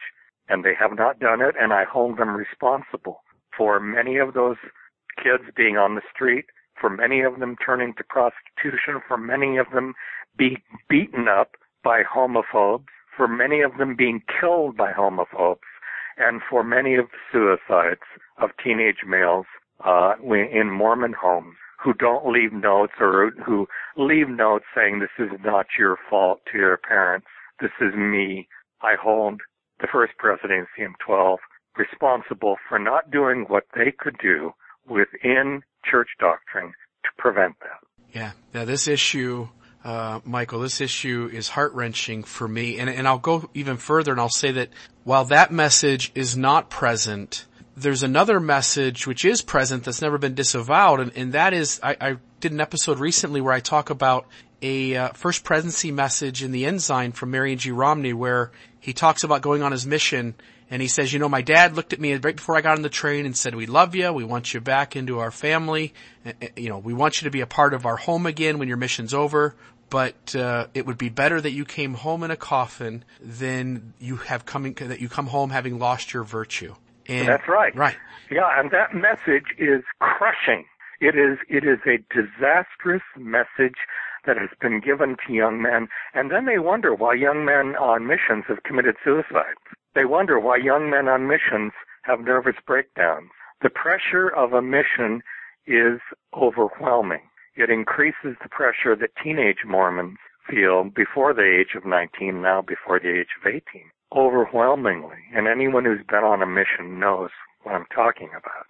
Just the pressures are enormous, of all kinds of pressures. But the pressure to be celibate on a mission is a burden for everybody. It's a burden for young women, it's a burden for young men, and the pressure of being in that close communication for young men who are homosexually attracted, and they're in a relationship which has continually been compared to marriage, because they are with their companion 24 hours a day without letting up for that 2-year period. The pressures on homosexually oriented young males are overwhelming. And to be told whether you're heterosexual or homosexual that your family would rather have you home in a wooden box is absolutely anti-Christian. It is not looking at the welfare and benefit of the loved teenager. It is not a message of love. It's to protect the feelings of the parents. That's all it's designed to do. It is utterly selfish. It is utterly anti-Christian to give that message out. And yet it is a message that has been uttered by parents for generations in Mormon church and been praised by general authorities like Maren G. Romney, who have just been oblivious to the damage that message causes to people. And instead of the message that, of Jesus to the adulterous women, go and sin no more. Where where are those who condemn you? Where are your accusers? I say to you, go and instead of emphasizing that message, we emphasize the message of nails in a tree, or I'd rather have you come home in a box than come home disgraced from your mission. And I think we have as a people, as a culture, we have our attitudes toward morality and immorality and repentance totally upside down from what the message is that Jesus gave, and that we read in the scriptures and somehow put on the shelves when we talk to our kids, or when we talk to congregations. So I have many reasons why I feel that the priorities of church headquarters are not the priorities of Jesus. Yeah. And I'll just second that to the extent that I think one of the biggest cultural and institutional flaws that we have is this reluctance to ever diminish the influence that a leader has by disagreeing with them. And in the effort for the top 15 to not do that to each other or to past leaders who are now deceased and gone, there's this reluctance to ever disavow specifically anything that any leader in the past has said. And, Elder McConkie, when the 78 revelation came out, and he said, forget everything I said, forget everything Brigham Young said, that type of a statement is an absolute rarity. In fact, that might be the only one within Mormonism, with the exception of the recent race essay that came out that somewhat tries to point this racism at Brigham Young and disavows the theories. But, right. But what it doesn't do is talk about all the leaders in the 1940s that, on the written record, taught that these theories were doctrine. And said, hey, you know what? Since Dr. Lowry Nelson, for instance, and telling him, hey, get with the program. These things are doctrinal. Interracial marriage is sin, and blacks being less valiant is doctrine, and we're just going to have to come to grips with that. Only to have today say that, hey, sorry, but those were disavowed theories. I wish in Mormonism we were more easily convinced that to go back and say, hey, we love Elder Romney. He's done a lot of good. But this statement he made is false, and we disavow it. And I think... Right. Well, there were a few apostles of when I was growing up, and when I was a young man, and when I was in middle age, that I loved more than LeGrand Richards. His daughter was my bishop's wife, and I saw him frequently, and I grew up with his grandchildren. I utterly loved LeGrand Richards, and yet LeGrand Richards gave a talk at BYU while I was there as a student, telling BYU students that if they kissed their boyfriend or girlfriend before marriage, they were licking the butter off someone else's bread and then handing it to them. And I just regard that as monstrous, absolutely monstrous, to say that, to believe that. But that's obviously what he believed, and it's certainly what he said. And the sense of guilt that gave to the normal expression of affection between young men, whether it's a peck on the cheek or deep kissing, I do not believe that is what you're doing as an unmarried person when it expresses the love and affection you have for a boyfriend or a girlfriend or for a same-sex friend. But that's what he said. And as much and dearly as I love Spencer W. Kimball and shared dinners and breakfasts at their dinner table with Spencer and Camilla Kimball in their home, I think he created generations of unhappy marriages by counseling since 1949 and by publishing since 1969 the encouragement for homosexually oriented young men just to force themselves, and he used that word, force themselves to date women, to get married and have children. As much as I love President Kimball, I think he bears responsibility for generations of distraught women who deserved heterosexual husbands, not homosexual husbands who were forcing themselves to date women, get married, and have children. And so we have to recognize the humanity that is a part of even the most beloved, even the most divinely inspired prophet, seer, and revelator. They never cease to be human. They never cease to make mistakes. And according to the New Testament, they never cease to sin. Everyone sins in large ways and in small ways throughout life, whether you are a 9-year-old or whether you are a 90-year-old, a prophet, seer, and revelator. Everyone sins. And we have to accept that. And we have to accept that in the prophets that we love and admire and whose words we listen to, they make mistakes. They sin against their own callings at times. And they sin against other people by ignorance, by prejudice, by ill-thought comments. These things are just a part of life. They're a part of being in the damned human race, as Mark Twain called us. And I find no reason to argue with him about that. We are the damned human race. And we're damned both in the Protestant sense and in the Mormon sense. We're damned in that we do suffer for our sins, and we're damned in the Mormon sense in that we, by our sins, we don't damn ourselves to eternal hell, but we limit ourselves. We limit what we can do for others. We're damned in both those senses as a part of the damned human race. And so I repeat that often because I really, really believe that is, that if Mark Twain was inspired in anything, he was inspired in using that phrase. And he was inspired as a diehard Southerner who grew up in slave society writing the adventures of Huckleberry Finn because of its views of race. So he was a prophet in his own right, in his own way. He had his limitations, certainly. But David O. McKay, whom I loved, had his. Spencer W. Kimball, dearly loved, had his, and that I condemn him for. And Richard and LeGrand Richards had his, that I certainly criticize him for.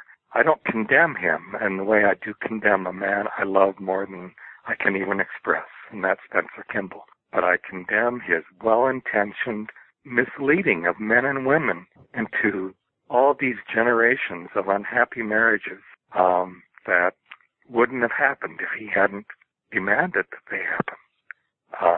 So, we just have to accept that this humanity is something we will never escape. No prophet will escape. Joseph Smith won't escape. Never escaped. It's a part of who we are, but the revelatory inspiration, the goodness that we can do through God's gifts to us and through our own better angels, we can't deny that either, and I don't deny that.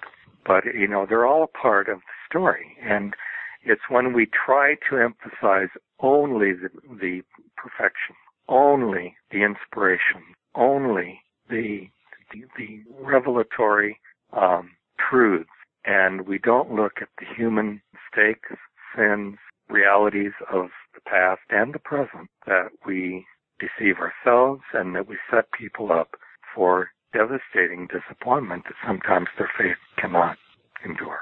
Beautiful comments. I want to ask you one more LGBT question generally, and that is, I know that you've done some scholarship on the idea of same-gender sexuality within Mormonism early in history. Do you still hold the view that same-sex relationships were at worst tolerated in early LDS history? And if so, I guess just maybe the one piece of strongest evidence, singular evidence you see that substantiates that view. Well, I can do it even later than I can do it as late as the 1950s. Stephen L. Richards, as a member of the First Presidency, a mission president in California, called him and said that a missionary there had been arrested for fondling the genitals of teenage boys, and was facing criminal charges. And the mission president called the First Presidency and spoke to Stephen L. Richards, the first counselor, because he wanted to excommunicate the missionary. And and the transcription of this, Stephen L. Richards recorded the transcription of the phone conversation. I read it, and I quoted it in the, or I paraphrased it, maybe not quoted it, but I at least paraphrased it in the book I published. Stephen L. Richards asked only one question. Was there actual penetration of these boys by this missionary? And the mission president said, no, he just fondled them. And Stephen L. Richards, in his response, said, well, that's just a minor sin on that part. Do not excommunicate him, but send him home dishonorably from his mission. Of course, the police were going to do what they did in the justice system, and I don't know what happened. But that was his response. J. Reuben Clark, who was hell on wheels about sexual misbehavior a few years before that, late 1940s, as a member of the First Presidency, was asked about a teacher at Ricks College who had been engaged in homosexual behavior for years and had been found out, and was asked two questions. Should we fire him, and should we excommunicate him? And J. Reuben Clark said, definitely fire him. He cannot remain on the faculty of Brigham Young University any longer.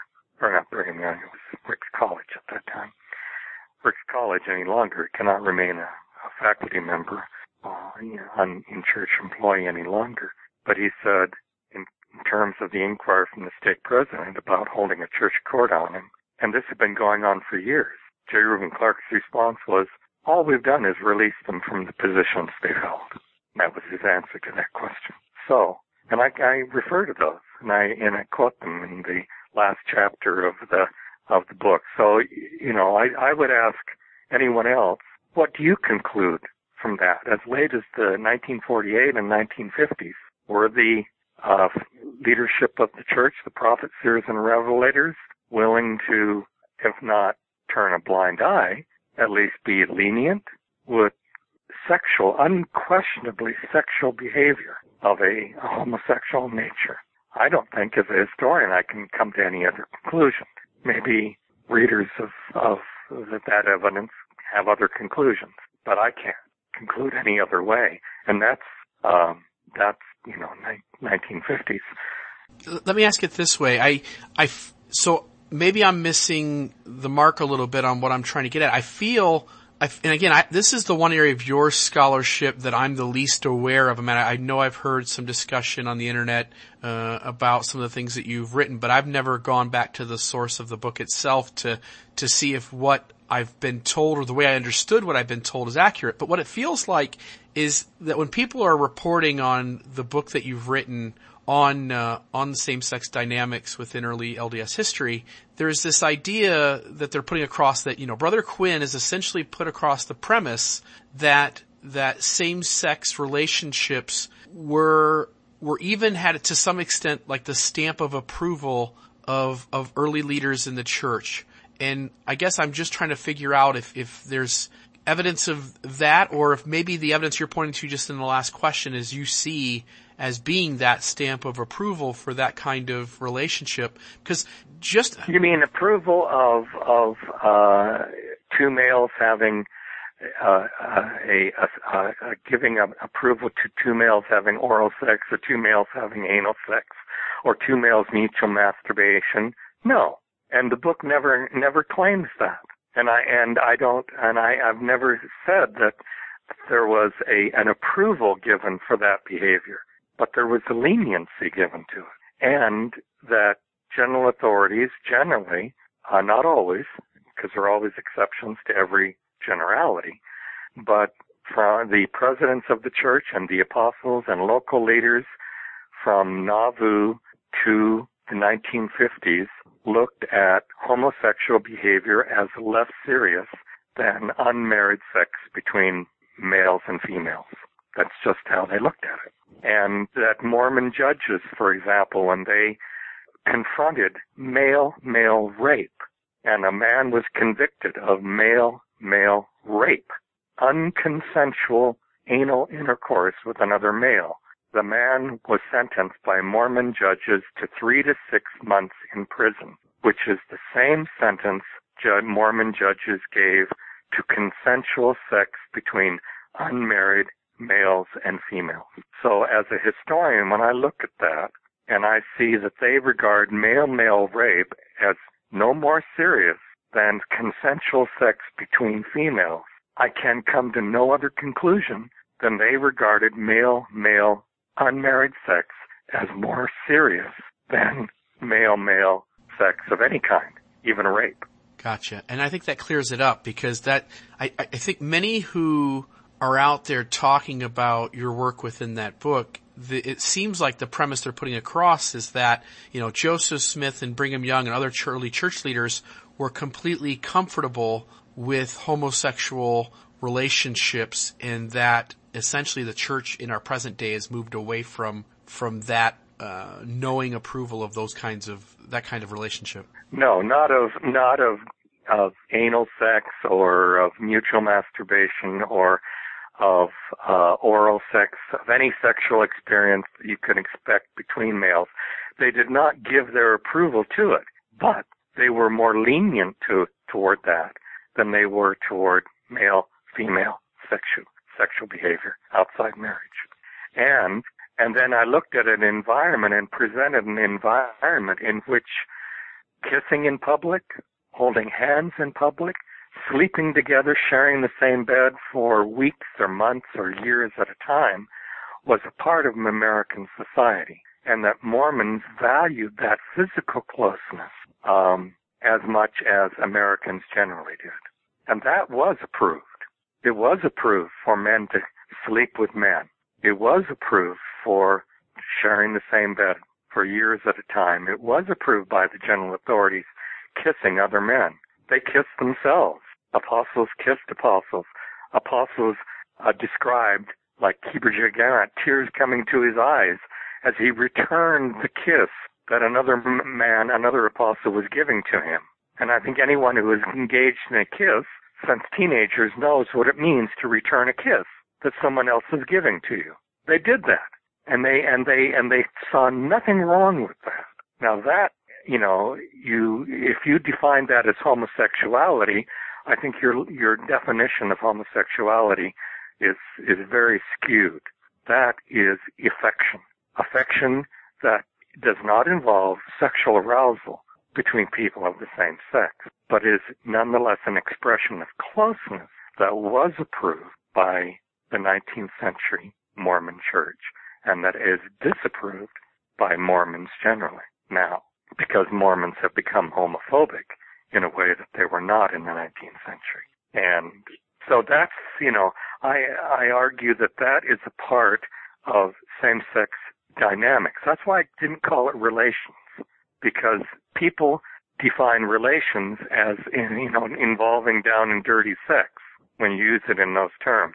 I very carefully chose the word dynamics because those interrelationships between people of the same sex were deeper, broader, more extensive than people today now understand. And they were not only approved, but they were advocated up until the 20th century in ways that people today do not understand. And that's what I wrote about in the book, and I quoted people, other scholars looking at this from the colonial period to the 20th century, involving people like Abraham Lincoln and Daniel Webster and soldiers and generals in the military, and involving people like prime ministers, all of whom had wives and children. And I quoted these scholars as saying this did not involve sexual arousal. And I said, and in the book I said, for 80 to 90% of the people who engaged in these behaviors, it did not involve sexual arousal. And I said that over and over and over, at least 20 times in the book, not only quoting other people, saying it in my own words. And these homophobes have read this book and have concluded and have told others the absolute lie that I said that the leaders of the church approve sexual behavior between people of the same sex, and I did not.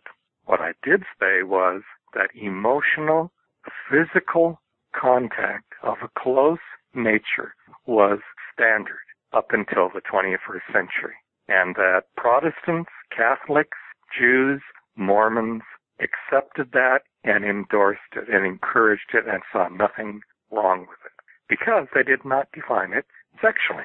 They defined it as emotional and physical closeness between friends. I thank you for making that distinction, because I think that clears everything up. And I think that last little soundbite with you answering that question that way, I think hopefully everybody who listens to this is quite clear on what kind of ideas you were building off of and what you were not trying to say. That unfortunately, as you point out, many who have read the book who in a sense perhaps to either attack you or to put some distance between you and Orthodox belief have kind of made that more than what it is. And so thank you for doing that.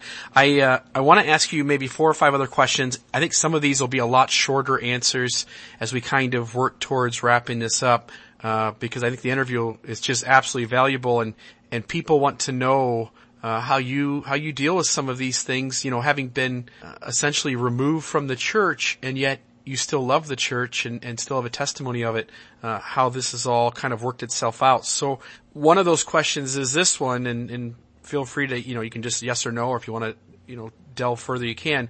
But do you think the blessing you received from Spencer W. Kimball, I know he gave you a blessing that you would serve as an apostle someday. Does that blessing still hold, do you think? Is there some view that will come to fruition at some future point?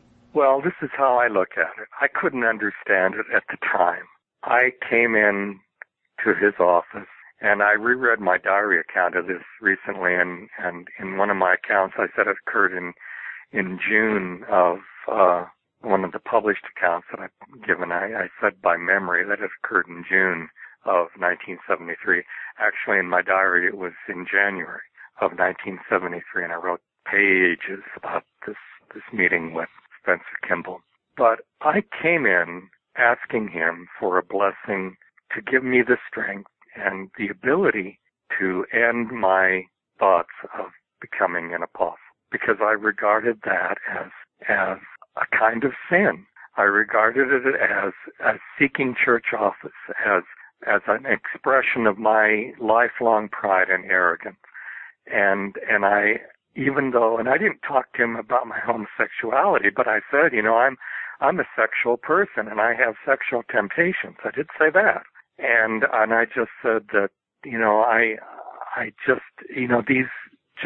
it just is a conflict that I want to be free of, and I would like a blessing to give me the ability to overcome this. Because, and if you tell me that I'm absolutely wrong, as president of the Quorum of the 12, and that's what he was. He was not president of the church. He was president of the Quorum of the 12 in January 1973. And after we had talked through and his feelings and my feelings about all of this, and his having impressions and some of those not being fulfilled and other impressions being fulfilled. And we were just both, it was over a very long about an hour meeting with him. And he said, now, would you like a blessing? And I said, oh, yes, I would. And he laid his hands on my head, and I clearly expected him to say, if not immediately, soon in that blessing, that, that he blessed to give me the ability to overcome these thoughts of pride and of seeking office and of what I thought were thoughts that were contrary to, God's will, even though I fought with myself because I felt it was God's will that I be an apostle. And I couldn't shake that thought. And that's what I wanted him to do, to give me the ability to shake those feelings. And instead, he promised me that I would one day be an apostle. And I was devastated. That wasn't what I wanted to hear. And when I told my wife afterward what he had said to me, she cried for hours because her knowledge of what I had confided to her about the blessings I had received from others and the promises I had felt were given to me spiritually had been a burden for her, that she felt that this was not something she wanted to live with either, of my being an apostle. And she struggled with how can you be an apostle and be gay as well. I mean, she struggled with that as much as her own unhappiness as being the wife of a celibate gay Mormon. And again, I mean, literally, she sobbed for hours after I told her what he had said to me. And then after he blessed me, he said, now, I don't want you to live for the fulfillment of that blessing. I don't want you to try to cater approval from the brethren, to ingratiate yourself into what you think would be a position of being an apostle. Well, I certainly lived that message, and that count did not try to cater to the brethren. And I accept the consequences of that. But I did not understand at the time, and I do not understand now, and I don't expect anyone else to understand that experience. But I can't doubt it. It happened. And I can't doubt my conviction that he had every reason to tell me to forget it, and that for reasons beyond any rational understanding, he promised me that I would be an apostle. I can't doubt that that's what he did, and I don't doubt the inspiration that he gave, but I certainly don't understand it. I want to throw in, as I read that, when I read an article, like it was in Sunstone or Dialogue, about that experience that you had, and as I've thought about your life, Brother Quinn, right, to be an apostle is to be a special witness of Jesus Christ and to a secondary extent of the restoration. And yet your life story is that the church chose that it didn't want you a part of it anymore. It separated you from it.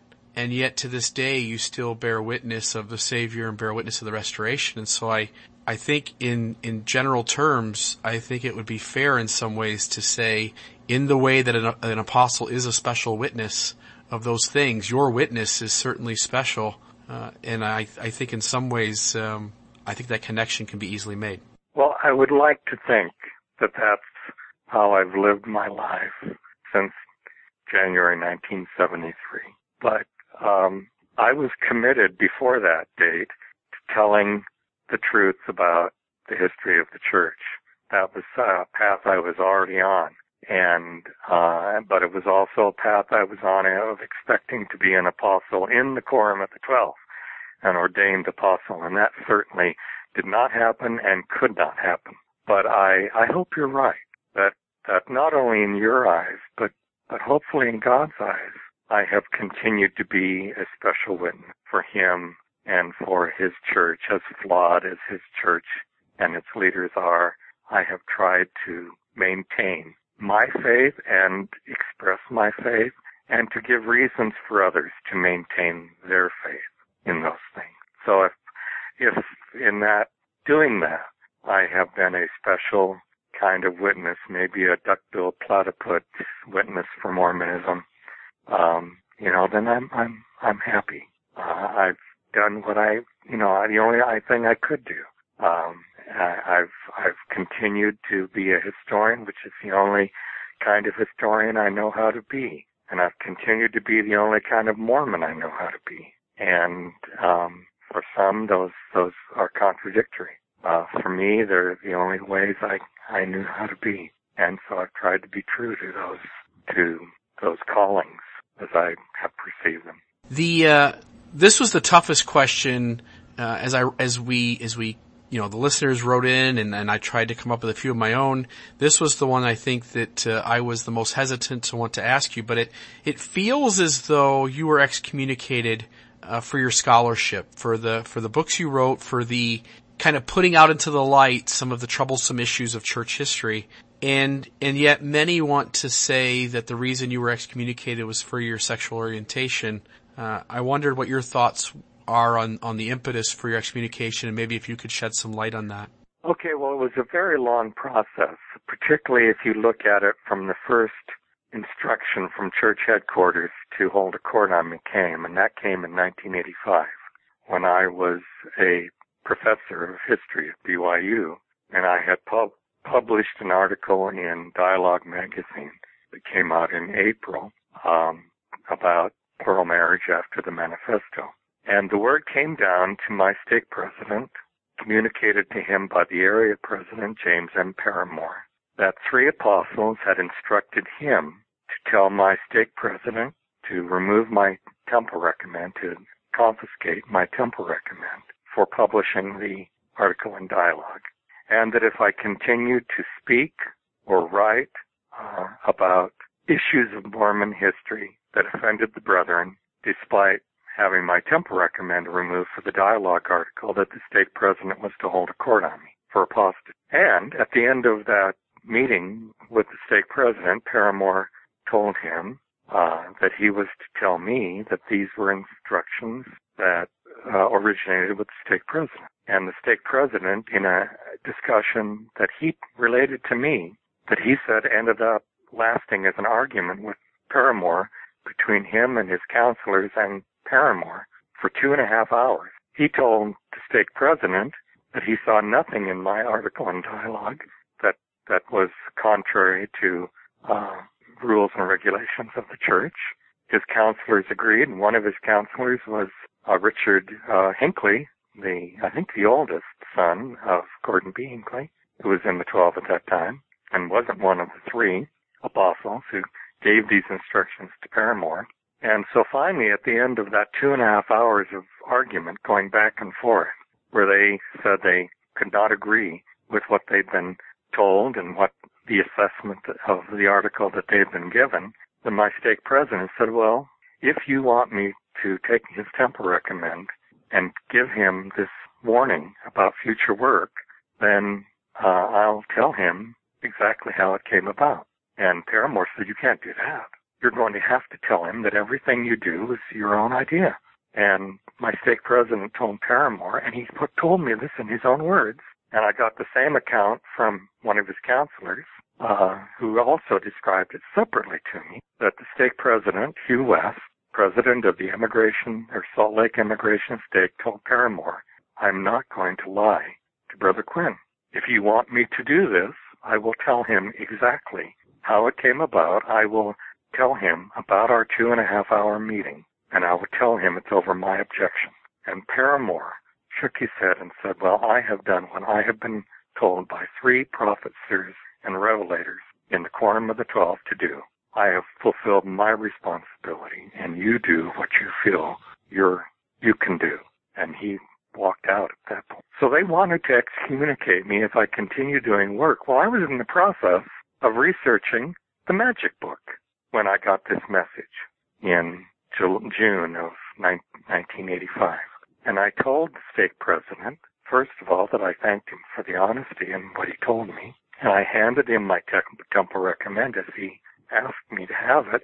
But I said, I will not be intimidated by anybody. And I am going to continue trying to understand these documents that have been released concerning Joseph Smith and treasure digging and these beliefs that we regard as magical, and I'm not going to stop. and my intention is to speak about them, and I've agreed to speak 2 months from now, publicly about Joseph Smith and what I found. And I said, I'm not going to alter what I say or what I do. And he said, my stake president said to me, I'm an executive in an insurance company, Beneficial Life, as it was. He said, I'm not going to tell you how to be a historian. And so you be the kind of historian that you feel you can, you need to be. And I've told you, the circumstances of the instructions I was given, and I feel I had to take your temple recommend. But I am not going to hold a court on you. I will not tell you how to be a historian. But do your best to try to avoid these conflicts with the brethren. And I told him I would do my best, but I didn't see how I could avoid offending those three who had given orders for him to hold a court on me, and me still be a historian.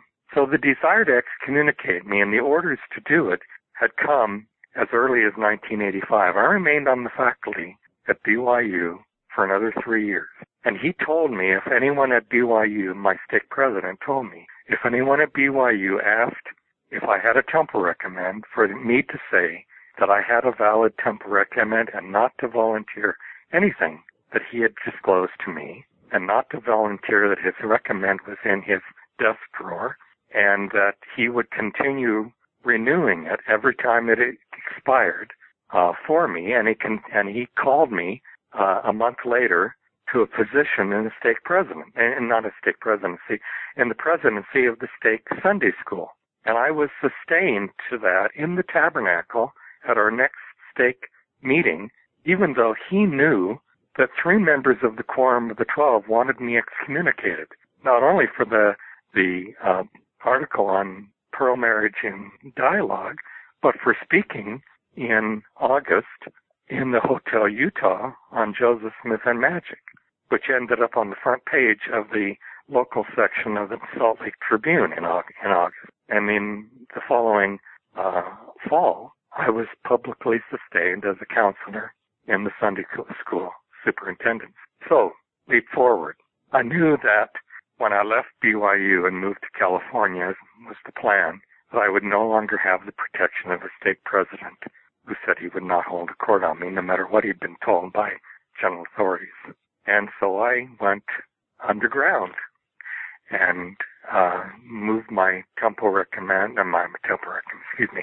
moved my membership to the ward of my attorney in Salt Lake, and went offline for any knowledge of church headquarters of where I was. And church procedures, I knew, said you couldn't be excommunicated unless they did it at in a stake where you lived.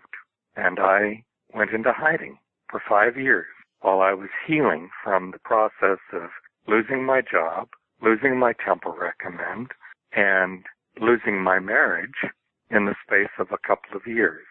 And so I was in therapy and with all of these issues, and came, after a 5-year period, came to a point where I felt healthy enough to deal with no longer hiding out.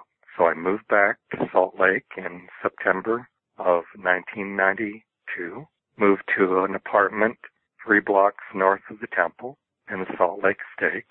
And in February of 1993, the first contact I had formally with anyone in the church was not home teachers, but was 3 members of the stake presidency, the stake president and his 2 counselors, appearing on my doorstep with the accusation that my recent publications had constituted apostasy. And the stake president presented me with an outline letter accusing me of apostasy, saying that he was going to hold a court on me for apostasy, and the 3 reasons for holding this court were: 1, my essay on women in the priesthood that was published in 1992 in a book edited by Maxine Hanks; 2, an article I published in Sunstone in 1992, which examined instances where speaking about the Mormon past had been punished or writing about the Mormon past by church historians had been punished by church headquarters, and I titled it 150 Years of Truth and Consequences in Mormon History, and that was itemized with its publication dates, just like the essay on women in the priesthood. And then the third example was an article in the newspaper where I had told the reporters that church headquarters used to accept the existence of a faithful descent, but that now the church wanted cookie-cutter Mormon. And that was the third example of apostasy for which the stake president said he wanted to hold a court on. Then when I was excommunicated in September, when my excommunication court had been delayed from August without explanation, and it was postponed until September so that it could coincide with the courts held on 5 other outspoken researchers and publishers about Mormonism, not necessarily only about the Mormon past. When I received the letter announcing my excommunication, apostasy was not a part of it. Sexuality was not a part of it. I was excommunicated, the letter said, for my refusal to meet with the stake president and cooperate in his investigation of me. And that's why the letter said I was excommunicated for my conduct of rebellion that was inconsistent with being a member of the church. So they had started out with apostasy concerning historical issues in February, but by December they had dropped those official charges, and I was excommunicated for insubordination. Let me ask this way. So obviously there were members of the 12 who were not happy with the things you were publishing. Many of that was just kind of dealing with our church history and the messiness of it. And while certainly some of those things run the risk of hurting the faith of someone else simply because they're not aware of it or because some history at times can be tough to swallow, yet at the same time it's just history and there are facts involved. And now looking back, I mean, you're excommunicated, lots of time has gone by. Has anybody ever said they're sorry? Has anybody within the church leadership ever taken you aside and said, either speaking just for themselves or maybe even speaking for the church generally, said, hey, you kind of got a raw deal and we're really sorry about that? No. No.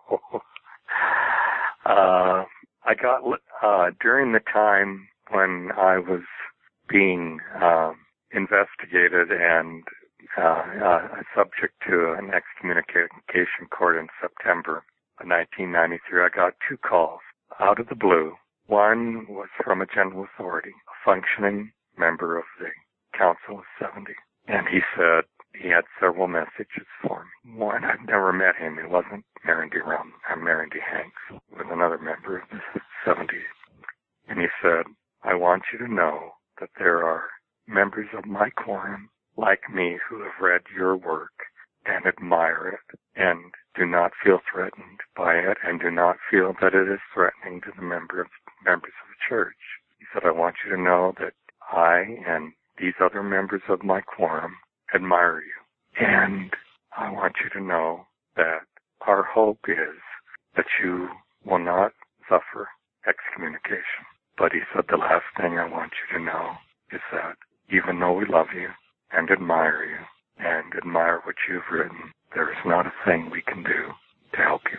Then I also got a call from an area presidency in California, and the executive presidency, or the executive secretary of the area presidency, all of whom were general authorities. This man had been a stake president before he was called as the executive secretary, but he was not a general authority. He called me and said he was planning to resign because of September 6th.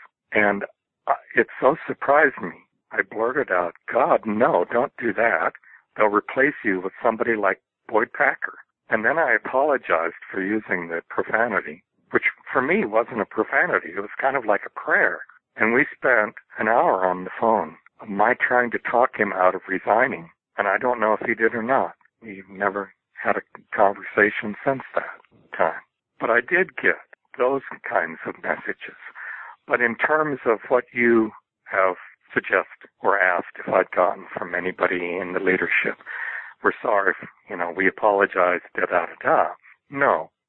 And I don't expect that. They don't apologize. If they apologized to me personally, I would wonder why haven't they given an apology over the pulpit or in a written statement to all the African Americans and the descendants and the ancestors of African Americans in the church whom they had blighted by these false teachings about fence sitters in the pre-existence and about God commanding them not to give the priesthood to blacks when there had never been such a command. It had been an announcement by Brigham Young, which they now acknowledge, and it had come out of his culture of prejudice, which they now acknowledge, but they have never apologized to the millions of African Americans and people of African descent throughout the world who were denied not only the priesthood, but denied the sense of being an equal child of God for more than 100 years, almost 150 years. If they haven't given that kind of apology to those millions who deserve it, why should I expect a personal apology? Right. So I don't. Right. I want to end with just, I guess, one last question, which is there a book on the way from D. Michael Quinn? Is there more work to come? Is there other things that you're working on that we can as soon expect to get our hands on and read? Yes, I can announce this because Signature Books has announced it in their two-page centerpiece of the most recent issue of Sunstone Magazine, that they'll be publishing my significantly large book about church finances and business from 1830 to 2010. It'll be published before the end of the year. Now, they announced the publication date of August.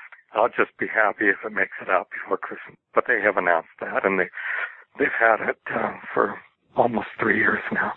And they had a lineup of publications that, they had to get to before mine. But anyway, so that's coming out.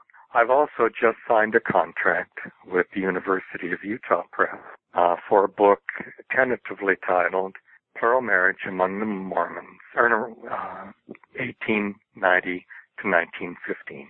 And that's another book that I'm working on now. The one on business and finance I finished research on 3 years ago, and have only done follow-up research where somebody has said, have you seen this? Have you seen that? And then I've reluctantly looked at what I needed to and then begged for permission to do some revisions on the chapters I'd already submitted to Signature Books, and they've graciously allowed me to do that. But I haven't done any serious, intensive research on business and finance for about 3 years. But I am seriously doing research on this new book that I signed a contract with from the University of Illinois Press. And so I guess I have one more book left in me. Awesome. Not Illinois, excuse me, University of Utah Press. University of Utah Press. I'm excited for that. I've always enjoyed your work. The book you wrote where you kind of really get us into some of the meetings, in a sense, that the top hierarchy of the church have, the origins of power and I think extensions of power.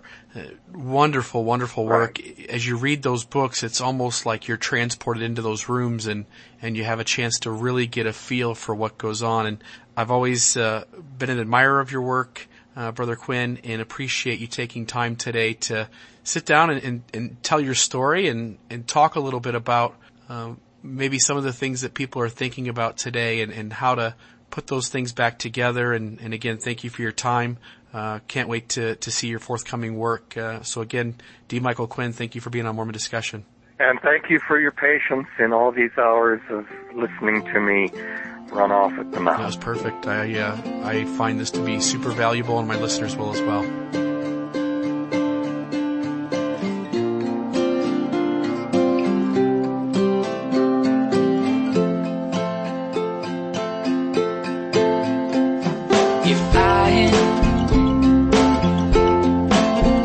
You to stay. Would you beg me to